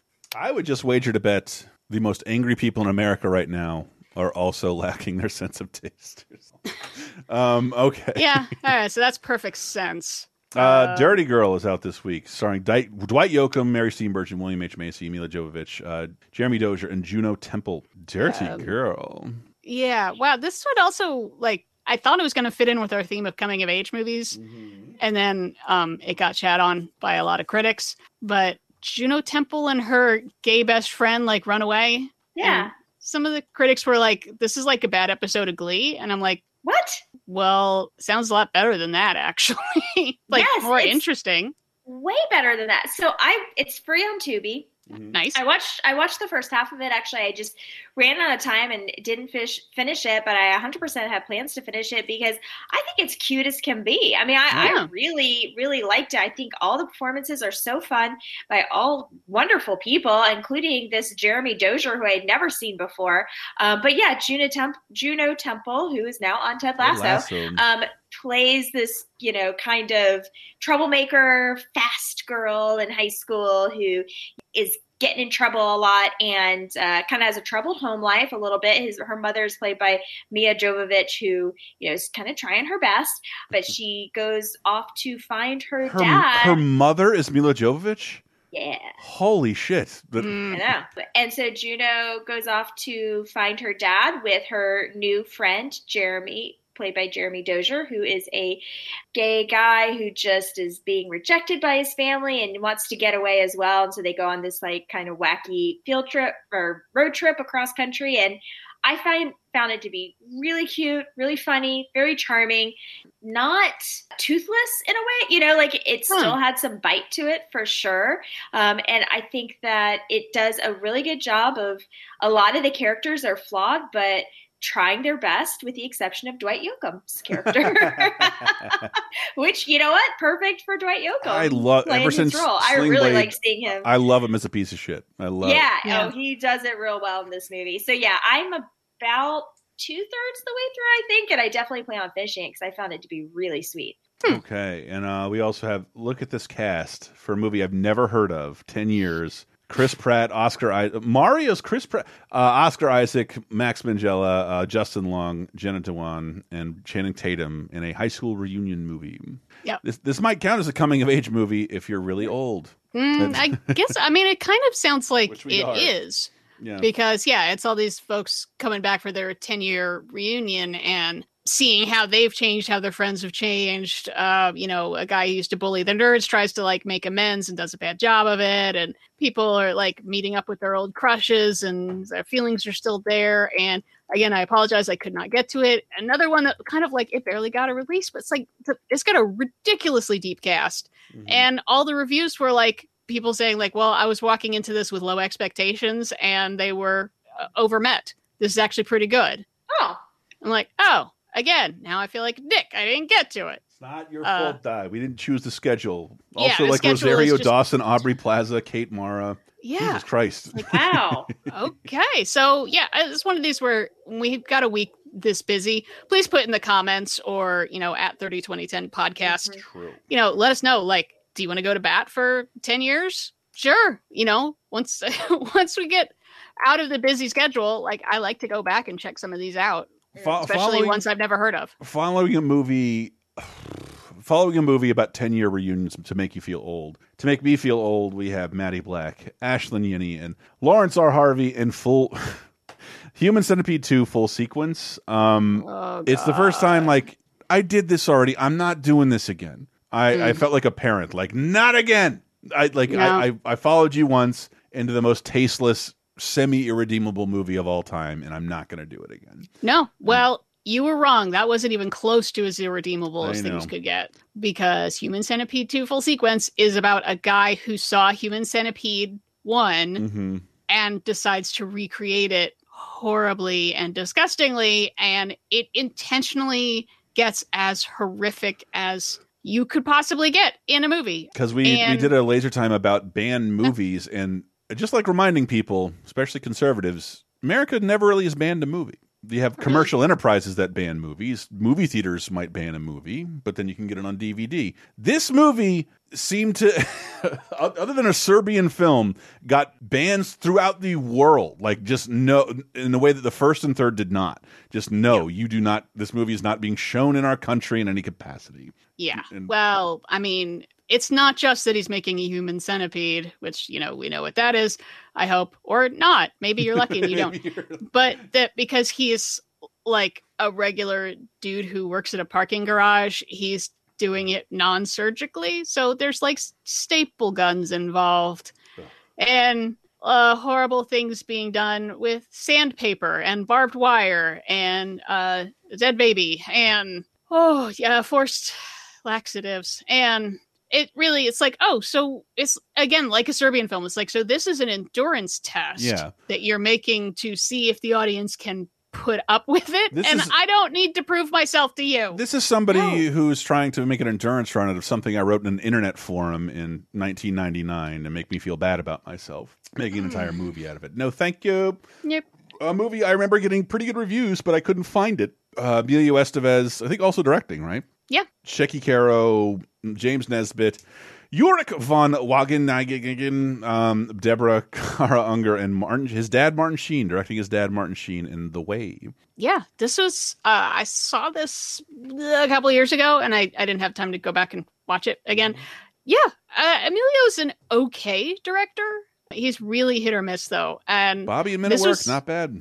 Yeah, this was a hit. Directing wise, because it's about Martin Sheen's son dies while he's on this pilgrimage to was it Compostela monastery or church, whatever, in Spain. And so he decides to complete it for him. And as he meets people along the way on this pilgrimage, like he gets to meet these different eccentric people and their problems, and they talk about stuff, and then like, oh no, someone stole his backpack, and then they get it back, and it's Martin Sheen on a really pretty hike. It's pretty much the whole movie. I can't complain about that. The Way is actually, it's a very laid back kind of movie. If you just want to watch a laid back movie and really pretty scenery, people, sorting out the problems, but doesn't get too super heavy. Yeah, The Way is all right. Okay, and into the bigger movies of the week, studio films of the week, most people might have seen Jeffrey Wright, Marissa Tomei, Paul Giamatti, Evan Richard Wood, Philip Seymour Hoffman, George Clooney, and Ryan Gosling in The Ides of March. I've worked on more campaigns than most people have. By the time they're 40, this is the one. So how are we doing? Can't lose. You got something the other guys don't have, but you're working for the wrong man. I want you to work for us. I don't trust you anymore. I made a mistake. There's only one thing I value, and that's loyalty. And without it, you are nothing. Do you have any idea what this could do to me? Of course I do. That's why I'm giving you a choice here. What if I had something big? Get out now, while you still can. The Ides of March, in theaters everywhere October 7th. I have not seen this, and I kind of make it a point to to see all George Clooney directed movies, because I think he has a great track record. He does, and this is well directed. It's like a $10 million movie with an insane cast. Yeah. Ooh. Oh yeah, the cast, everyone is doing good. It's very well directed. I really like his directing style, but it's a bit slow. Mm-hmm. It feels a bit lower stakes than maybe it should. Mm-hmm. And it just kind of tying everything together. It kind of felt like an episode from the last season of The West Wing when they're in campaign mode. But so let me get to what blows me away about this. So Ryan Gosling plays a a campaign guy working for George Clooney, who's running for president. He's a true believer, and then he finds out, like, oh no, George Clooney might have done a bad thing. And Evan Rachel Wood is there. Philip Seymour Hoffman is his boss. Paul Giamatti is the head of the opposition campaign. And first of all, seeing Phil Cy Hoffman and Giamatti together. Ooh, yeah. Love. Ooh, but... Can you imagine the screaming? Oh, my God. Oh, it would be amazing. Hoagie budget. Oh, my God. Ooh, yeah. But what blew me away was I got about halfway into the movie because the first half runs wicked slow. And I realized, oh, this is just the John Edwards story. And then I looked it up, and this is based on a play from before that went down, and this was in production when all that stuff broke about former presidential candidate John Edwards having a baby with a campaign worker, and then having one of his campaign workers try to cover it up and like say, oh no, that baby was mine. So that is kind of spooky that like this is very close to something that actually happened about the same time, but does not seem to be based on it. But it is so close to the John Edwards story that I was just, oh my God, the Googling I did. I was looking up old articles and shit. Like, come on, this is just the John Edwards. Nope. It's funny because it's spooky about how close it is, but then it's also kind of like, I mean, politicians be fucking around. So, you know, it's like and only a matter of time until something like that happens. And busy people who tend to fuck those who work for them for some reason. Yeah. Yeah, because who else are they meeting? Yeah. But lobbyists. I remember Sam and I went to go see this, and I wanted to like it so much, and I overall did, but I remember walking away from it with feeling something lacking, and you really, I think, just hit the nail on the head. Like, there's just something not there, you know? A little bit of like, I don't know. So, something is a little off. So I thought I remembered seeing bad reviews for it, but apparently I'm not entirely correct there. But I will say, this is one of my least favorite posters of all time. Oh, really? Yeah, it's one of the worst things I've ever seen. It's creepy. It's a stupid pose. It doesn't make any sense. Like, there's better ways to get Ryan Gosling and George Clooney's picture on the poster. Instead of Ryan Gosling holding up a folded-in-half Time magazine with George Clooney's face on it and hoping they match up. Yeah. It's jarring. It's ugly. It doesn't make any sense, and it looks like a dull movie. Hate it. I love a good poster. My house is filled with movie posters. I'm allowed to judge this. Yeah, I mean, they really are going for a 70s political thriller feel. And it just, like, the tension is never quite there. All the ingredients are there, and it just never quite got exciting for me. Or, I don't know, like, could maybe use one more twist or turn, or, yeah, it's just sort of, it's okay, I guess. Can't quite recommend it. It's like, it's not bad. It's just like, We don't need to, because the next movie recommends itself.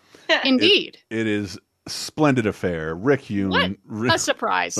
Rima Fakih, James Reborn, Anthony Mackie, Kevin Durand, Evangeline Lilly, Dakota Gio, and Hugh Jackman. It's number one this week, Real Steel. Human boxing is dead. Now it's a whole different game. Give me a main event. Winner takes all. No! This is my last shot. He has a shadow function. I've never seen anything like it. Watch me. I'm ready to fight.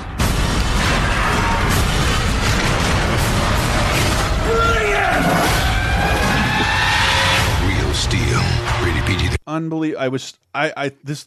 This is technically so stupid. Yes. But it's like, it doesn't care. It's a wonderful, it's like an undiscovered 80s film hiding in 2011, even though it made a ton of money, as I'm finding out. I remember some critics were kind to it, but not every critic. It wasn't a darling by any means, but no.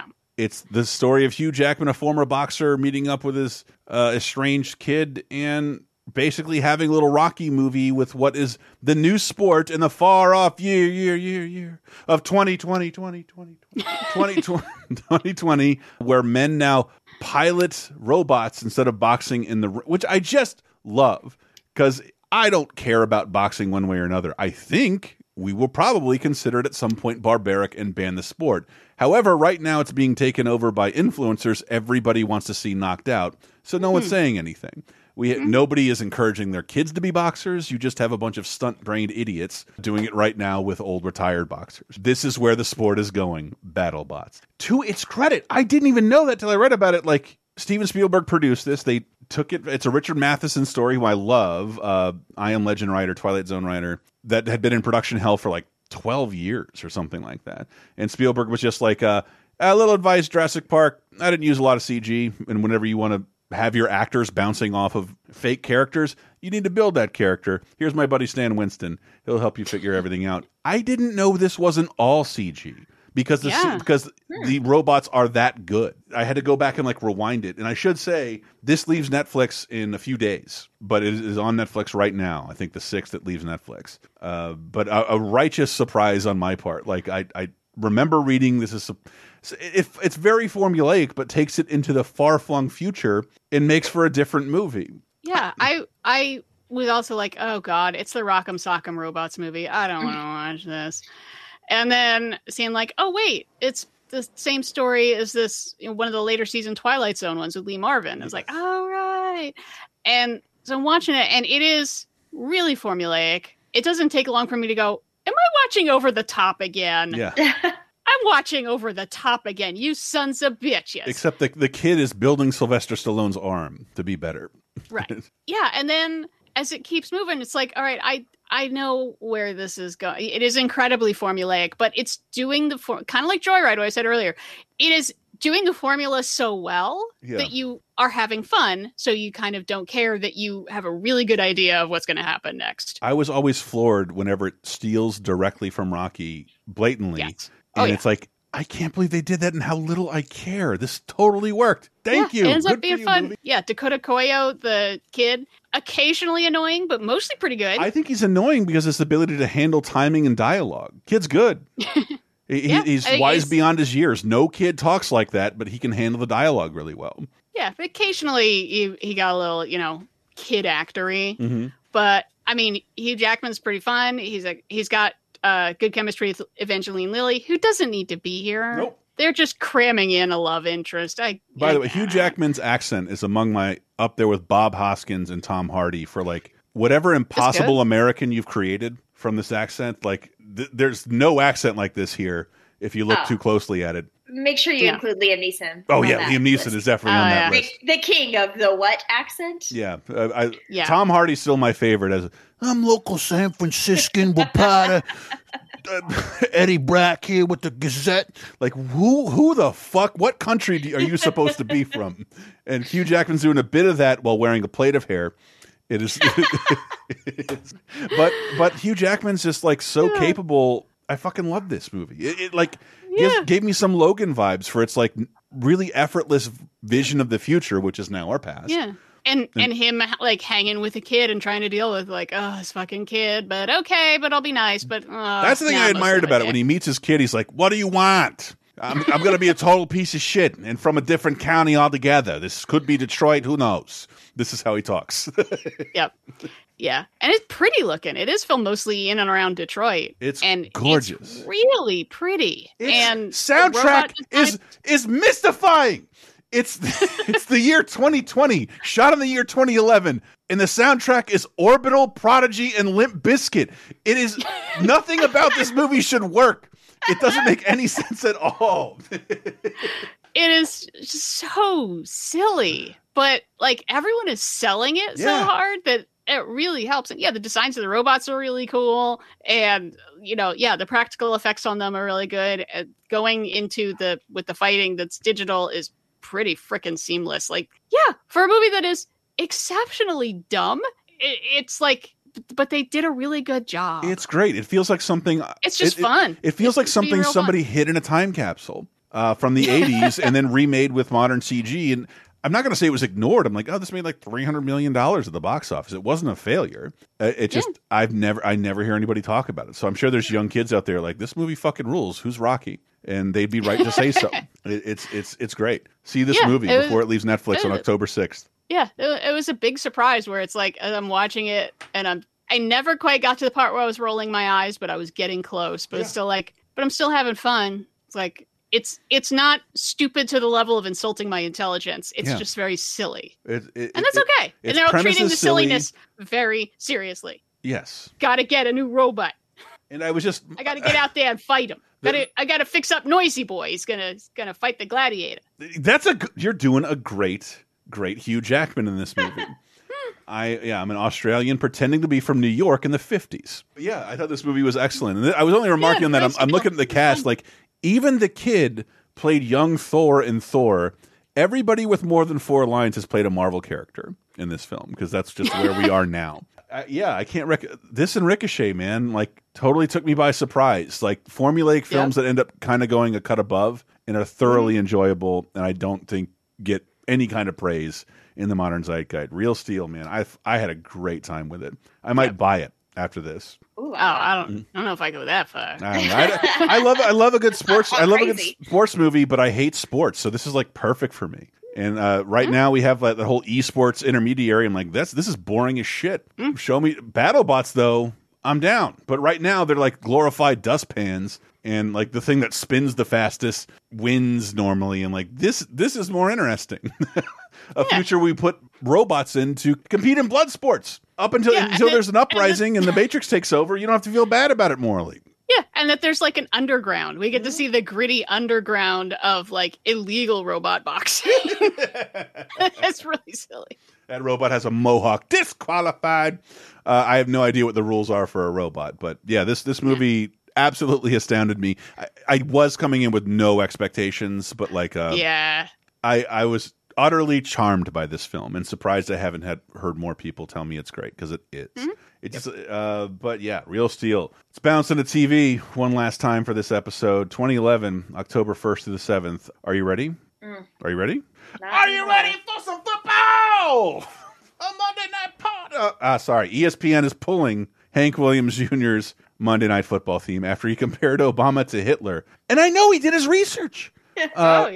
Yeah, I know he knows a ton about Hitler and Obama and how they're exactly the same. Called him the enemy and said he'd run for Senate in 2012.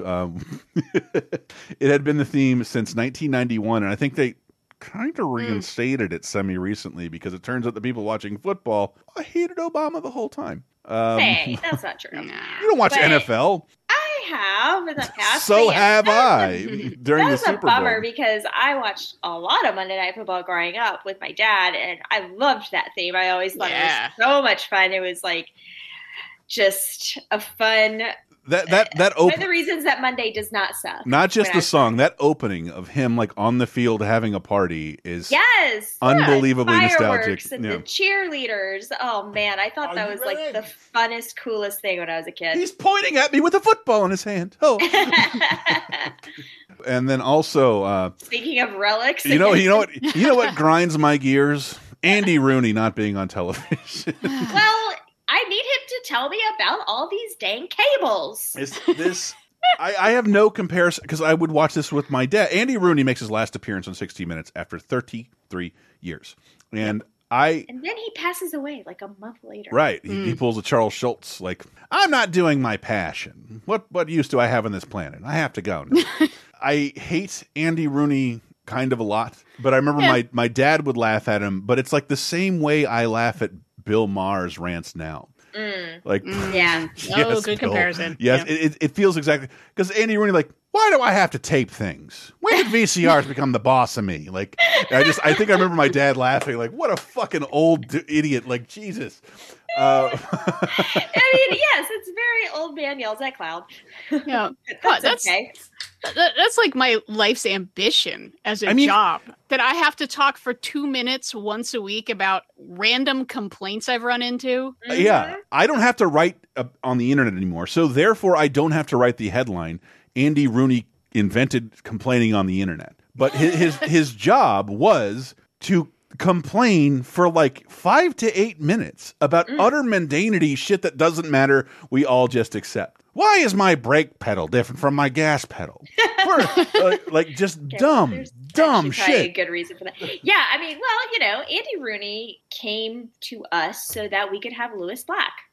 Which Lewis Black, I think, is truly. I think last time I heard him on a podcast, like he has some sort of. I don't know if it's like a weekly show or a podcast of himself that he does, where he just like people write in and tell him like, I want you to rant about this, and he'll just do it. It's so weird. I didn't. He's open about it. He he has done that Daily Show segment Back in Black for at least half as long as Andy Rooney was on 60 Minutes. And I didn't know until semi-recently, he never wrote a word of it. And that's not what a stand-up sounds like. Yeah, he doesn't write the Daily Show segment. He just does his thing, points at the camera. You. And he gives it his cadence. But when you see a stand-up, it's a lot more subdued than that segment. But, like, I'd sort of hate Andy Rooney because, like, it just gave life to a bunch of YouTubers and internet bloggers who are like, I'm going to pretend taking away sour cream and cheddar chips is the worst thing since Hitler. Like, no, only Andy Rooney did that as a breather at the end of an hour of the hardest hitting journalism that there was. Yeah. You can't all be Andy Rooney. It's true. Thank God. Yes, not every molehill is a mountain. That was this one old dude's job. And he died and retired. And they didn't even replace him. No one does his shtick on 60 Minutes anymore. I'll stop talking about this. SNL, your host, Melissa McCarthy and Lady A. It shouldn't be a surprise, but I love SNL so much. And I love when people are the best possible fit for SNL. And every time Melissa McCarthy shows up, she introduces like 3 characters that if she were there every week would recur next week. I was reading about this episode actually, and I think at least one of the characters that she plays was someone that she had developed in the Groundlings. Right, she'll develop in the. She was on her cousin Jenny McCarthy's show, sketch show. She's fucking great at characters and sketch. I shit on Melissa McCarthy on occasion because she's made some terrible movies. She's also made some of the funniest movies I've ever seen. Yep. Except for the one she writes. But I love her on SNL. I've never seen anybody so naturally slide into that role, especially when we get to that era of stunt casting where like Dave Chappelle will come on and he will be in one sketch and never show up the rest of the night. 17-minute monologue, but not in any sketches. Melissa McCarthy can do fucking everything on that show. Great utility player. I love it when she's on. I know Dave and I are champions of her. At some point, getting her own sketch show when all this movie stuff is over. Oh, God, this is so great. HBO documentary, George Harrison, Living in the Material World. Yeah, the Scorsese doc. A Scorsese doc. I pulled it just because I had not heard of this before. And so when I saw that it came up, I just wanted for other people to be made aware of it like I am. So now we can all watch and enjoy it. George Harrison, my favorite Beatle, and I want to know if anyone else watched it and let me know if it's any good. Because you did see it. Okay. Well, tell me all I watched it with my dad, and it also helped me get him a Christmas present because I think they put together. This is a 2-part documentary, right? So I may not see the second part. They put together an album of George Harrison's work that was sort of not definitive, but like a best of like Beatles plus George Harrison, and it was amazing. And no one had really, John was the flamboyant guy who was in the public eye the entire time. And Paul was the pop guy who had the career that vastly outlived the Beatles. And George Harrison is a great pick to be your favorite Beatle because he was the quiet guy who didn't fan the flames of conflict in the group, sat back, did people favors, constantly nice, a consummate nice person in entertainment, in showbiz, something you do not see very often. We have Monty Python movies because of George Harrison. Yeah. And a real spiritual seeker, someone who is really trying to figure out a way to live their best life and be a kind person on this planet. And I just didn't make him a great husband, though. Well, most of them weren't. Oh, Who took Eric? Did he take care of Eric Clapton's wife or the other way around? Other way around. Yeah. And they both wrote songs about it, though. So you have a pop song written about you. I think it was all worth it. Scorsese's documentaries are, not surprisingly, really freaking good, and his music documentaries in particular. And he's done, 2 on Dylan, I think 2 on the Rolling Stones, and then this 2-parter on George Harrison. And this, he's really good at, finding the moments in archival footage that makes his point. Whatever that might be, and putting those images together to give you the larger picture because he's such a visual kind of guy. And people tend to sleep on Scorsese's documentary work, and it's always just something he's interested in. He's just was the revelation. I'm really interested in this writer. I'm going to make a movie about her. That's the best way to make a documentary. You want your filmmaker to just want to do something they just want to know about. The reason Goodfellas is as fast as it is because it was supposed to be a documentary. He's great at making documentaries. It was supposed to be a documentary about the Henry Hill and the mafia. And that's why that movie has like 7,000 different scenes, as if he was combing through archive footage. He had to make his own and jump in and out of time. That's why Goodfellas rules. It needs a narrator, but this movie is great, and George Harrison deserves a lot more credit, because if you grew up when I did, you thought he sang a song called "I Got My Mind Set on You" and then repeated that 550,000 times, and that was the only thing he did outside the Beatles. Very, very not true. I also love that song. It's a very good song. This Too Shall Pass is freaking great album. This Too Shall Pass, Concert for Bangladesh. Like the guy has like a ton, like producing Monty Python movies. The guy was just like a favor machine for his friends. And like George Harrison, good dude. On the 2nd of October, China, Illinois debuts. This is fun. Brad Neely. Yeah. There was 1 or 2 episodes I thought were the most brilliant things I've ever seen, but I didn't love all of the show. But Brad Neely, it's like internet YouTubers making good with a television show, and the Professor Brothers, is that what they were called? I know Michael was a big fan. Yeah. And it could be a lot of fun. It was on Adult Swim. It kind of came and went, and it was one of those where it's like it might come back, and then it comes back under a different title. It might be the same thing. I'm not really sure. I think he's got a new show coming out. I think so too. A network show. Yeah, I think he's got a network show. Like CW. CBS, maybe? Maybe. Oh, CW. Maybe. I don't care. I want him to go back and complete Wizard People, Dear Reader. I want him to do the whole series. Because, Brad Neely, creator of the show, did a full-length commentary on Harry Potter and the Philosopher's Stone that is so goddamn funny. I implore people, because, spoiler alert, we have that coming up in 2001. Please, if you've never seen Wizard People, Dear Reader, oh my God. And if you've never seen the George Washington rap, it's one of the earliest viral videos on the internet. And like this guy finally gets a show on Adult Swim, Cartoon Network, with biggest new piece of casting, Hulk Hogan. I did think that was brilliant, like casting him in a permanent role. He's a good voice actor. Terrible person and a liar. I love talking about how bad Showtime shows get. We'll refrain from a lot of that because one of its biggest debuts this week, and maybe its most respectable until the 3rd season. Marine Sergeant Nicholas Brody, MIA since early 2003 and presumed dead. Until now. What were his exact words? An American prisoner of war has been turned. You're suggesting that Abenazir planted intelligence on his own safe house just so we could recover Sergeant Brody. Homeland debuts, and it's Showtime having like a 2-season premise show and not having any idea what to do with that. And then it goes for 8. Wow. I know. It like... Oh, I was so into it these first 2 seasons because they were fucking good. Like really Sam and I watched it, my family watched it. We were all very into it. Sam continued on. I mean, I think I watched like seasons 3 and 4 probably at least, maybe into 5, and then it lost me so hard. Like I just could not keep up with it.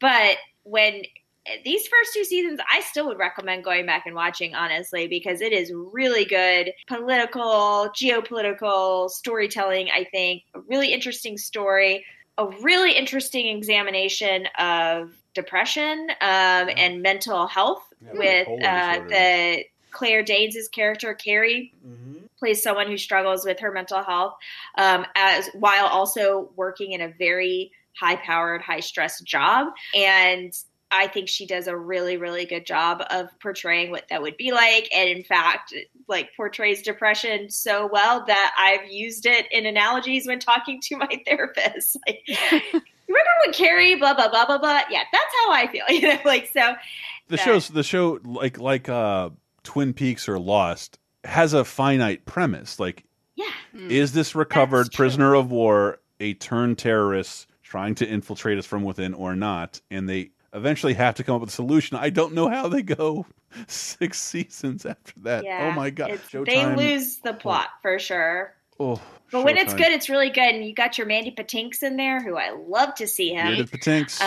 Yeah, so it's great. You have who I've been assured is not Hugh Laurie is in this show. No. I know. I'm just kidding. No. He's Damian Lewis. Damian Lewis, who Steve has a very tiny mouth. We call him Old Tiny Mouth because he just has a very small mouth for a man. And or for anyone.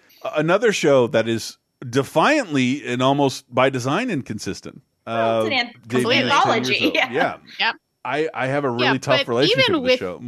Yeah, even within a season, it doesn't make a whole bunch of sense. Most people I want to love American Horror Story so much because I love the idea so much of just, it's an anthology. Each season is going to be a different time and place, a lot of the same actors, but some will come and go, whatever. But Billy Eichner will be there. But like episode to episode sometimes is sort of like, what? Where?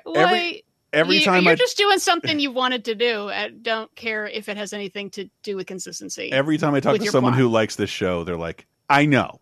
And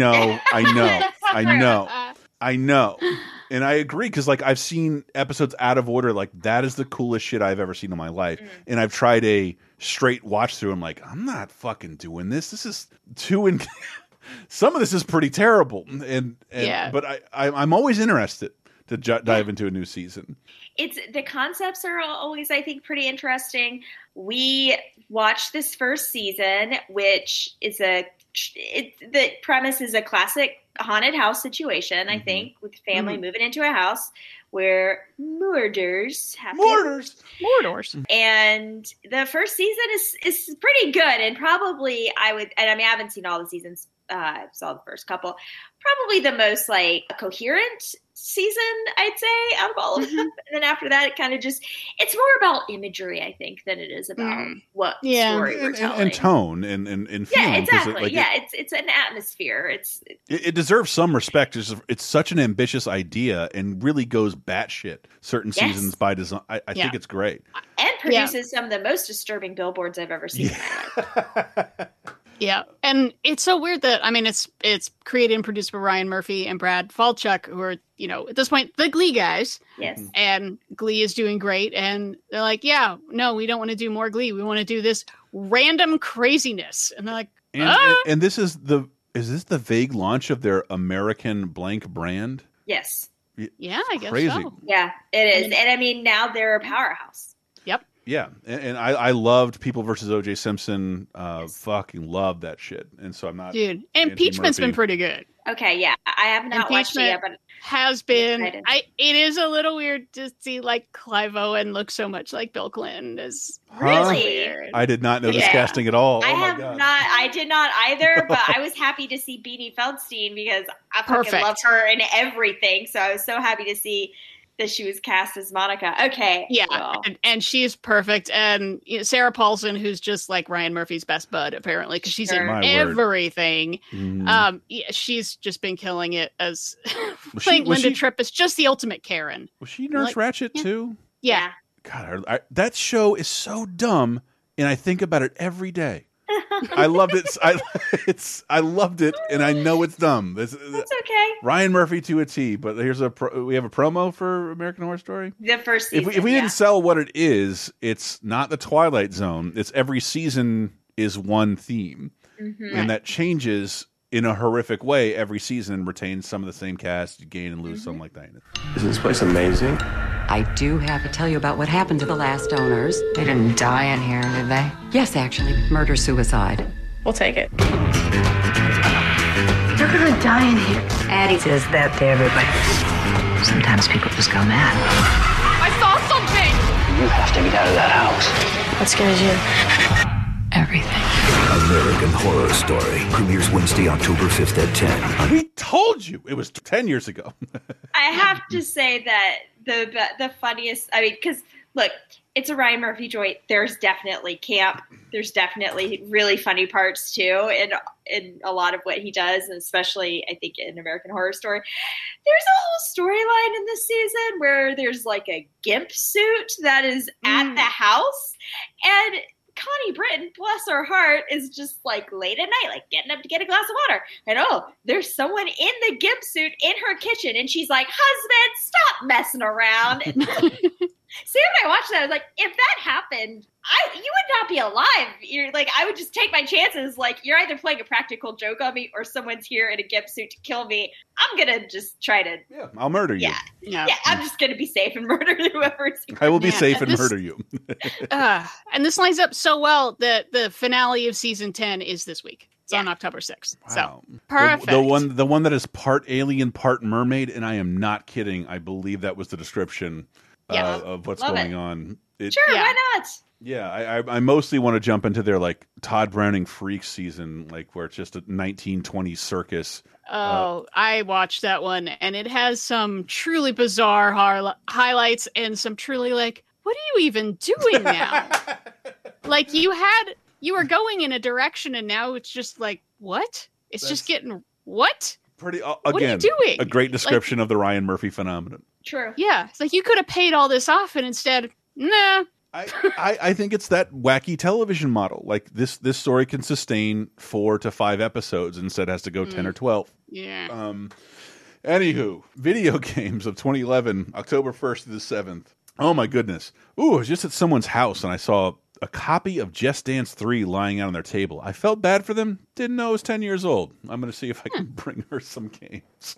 Orcs Must Die is 10 years old. I believe that just shut down its live service. Spider-Man Edge of Time is 10 years old, as is Rage from id Software. And then perhaps my favorite thing given to gaming in the last 10 years is 10 feel old Dark Souls.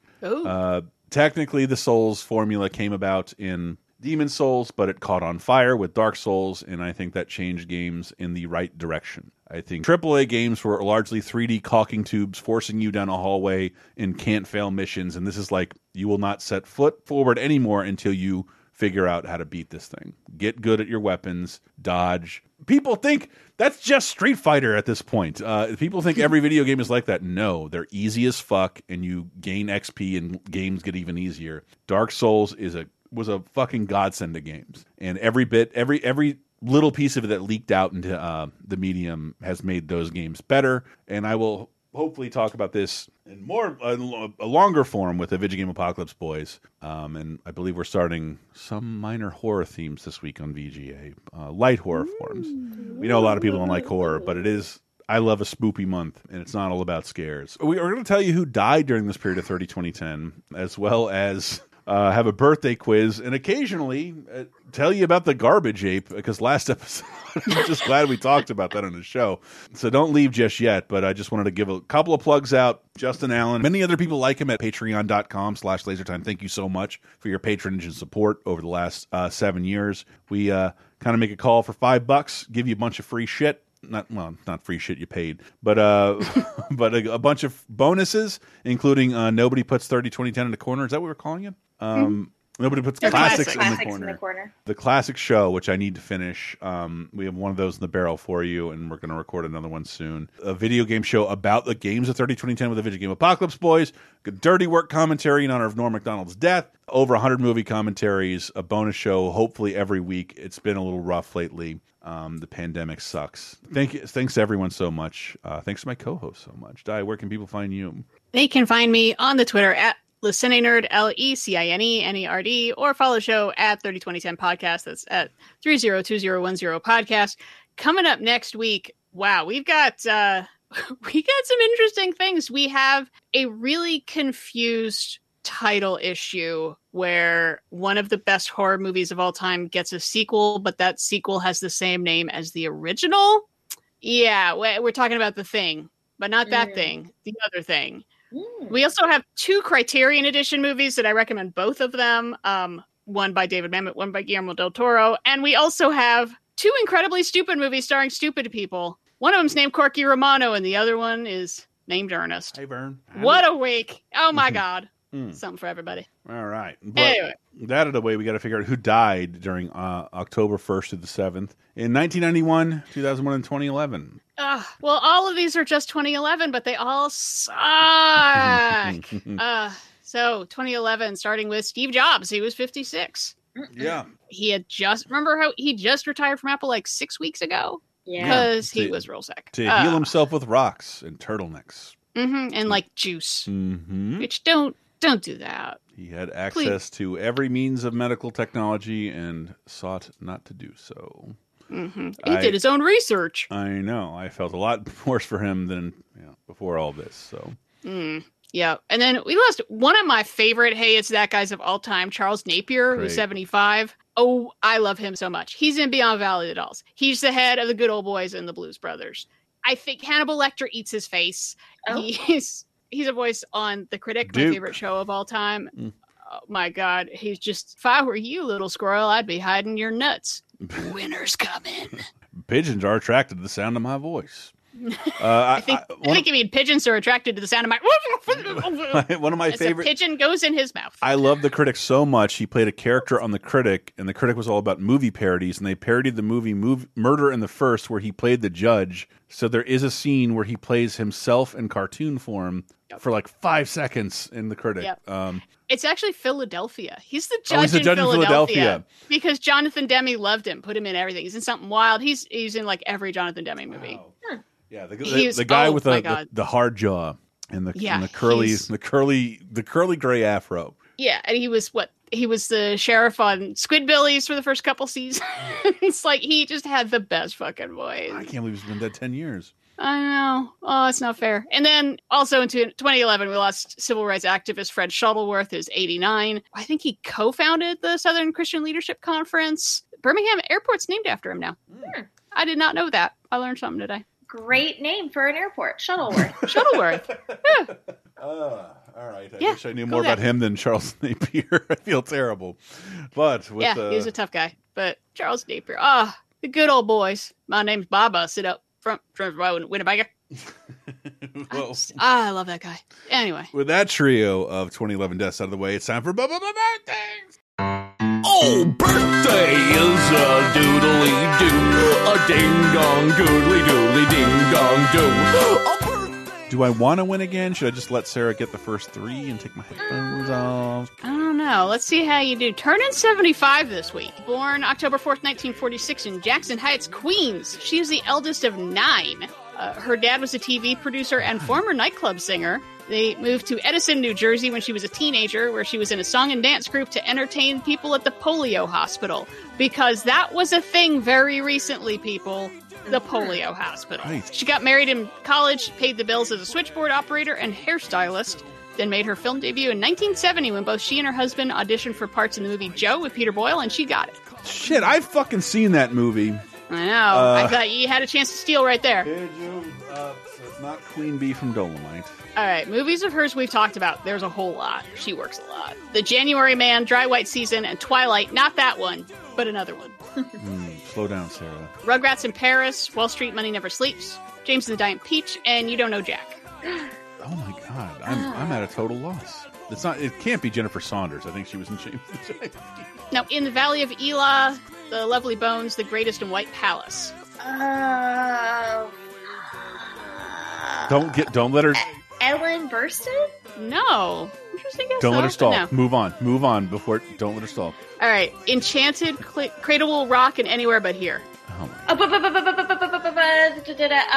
I will steal this if she doesn't get it. If she gets one name right. God damn it! I will steal this from her. Susan Sarandon. It is Susan Sarandon. Yeah!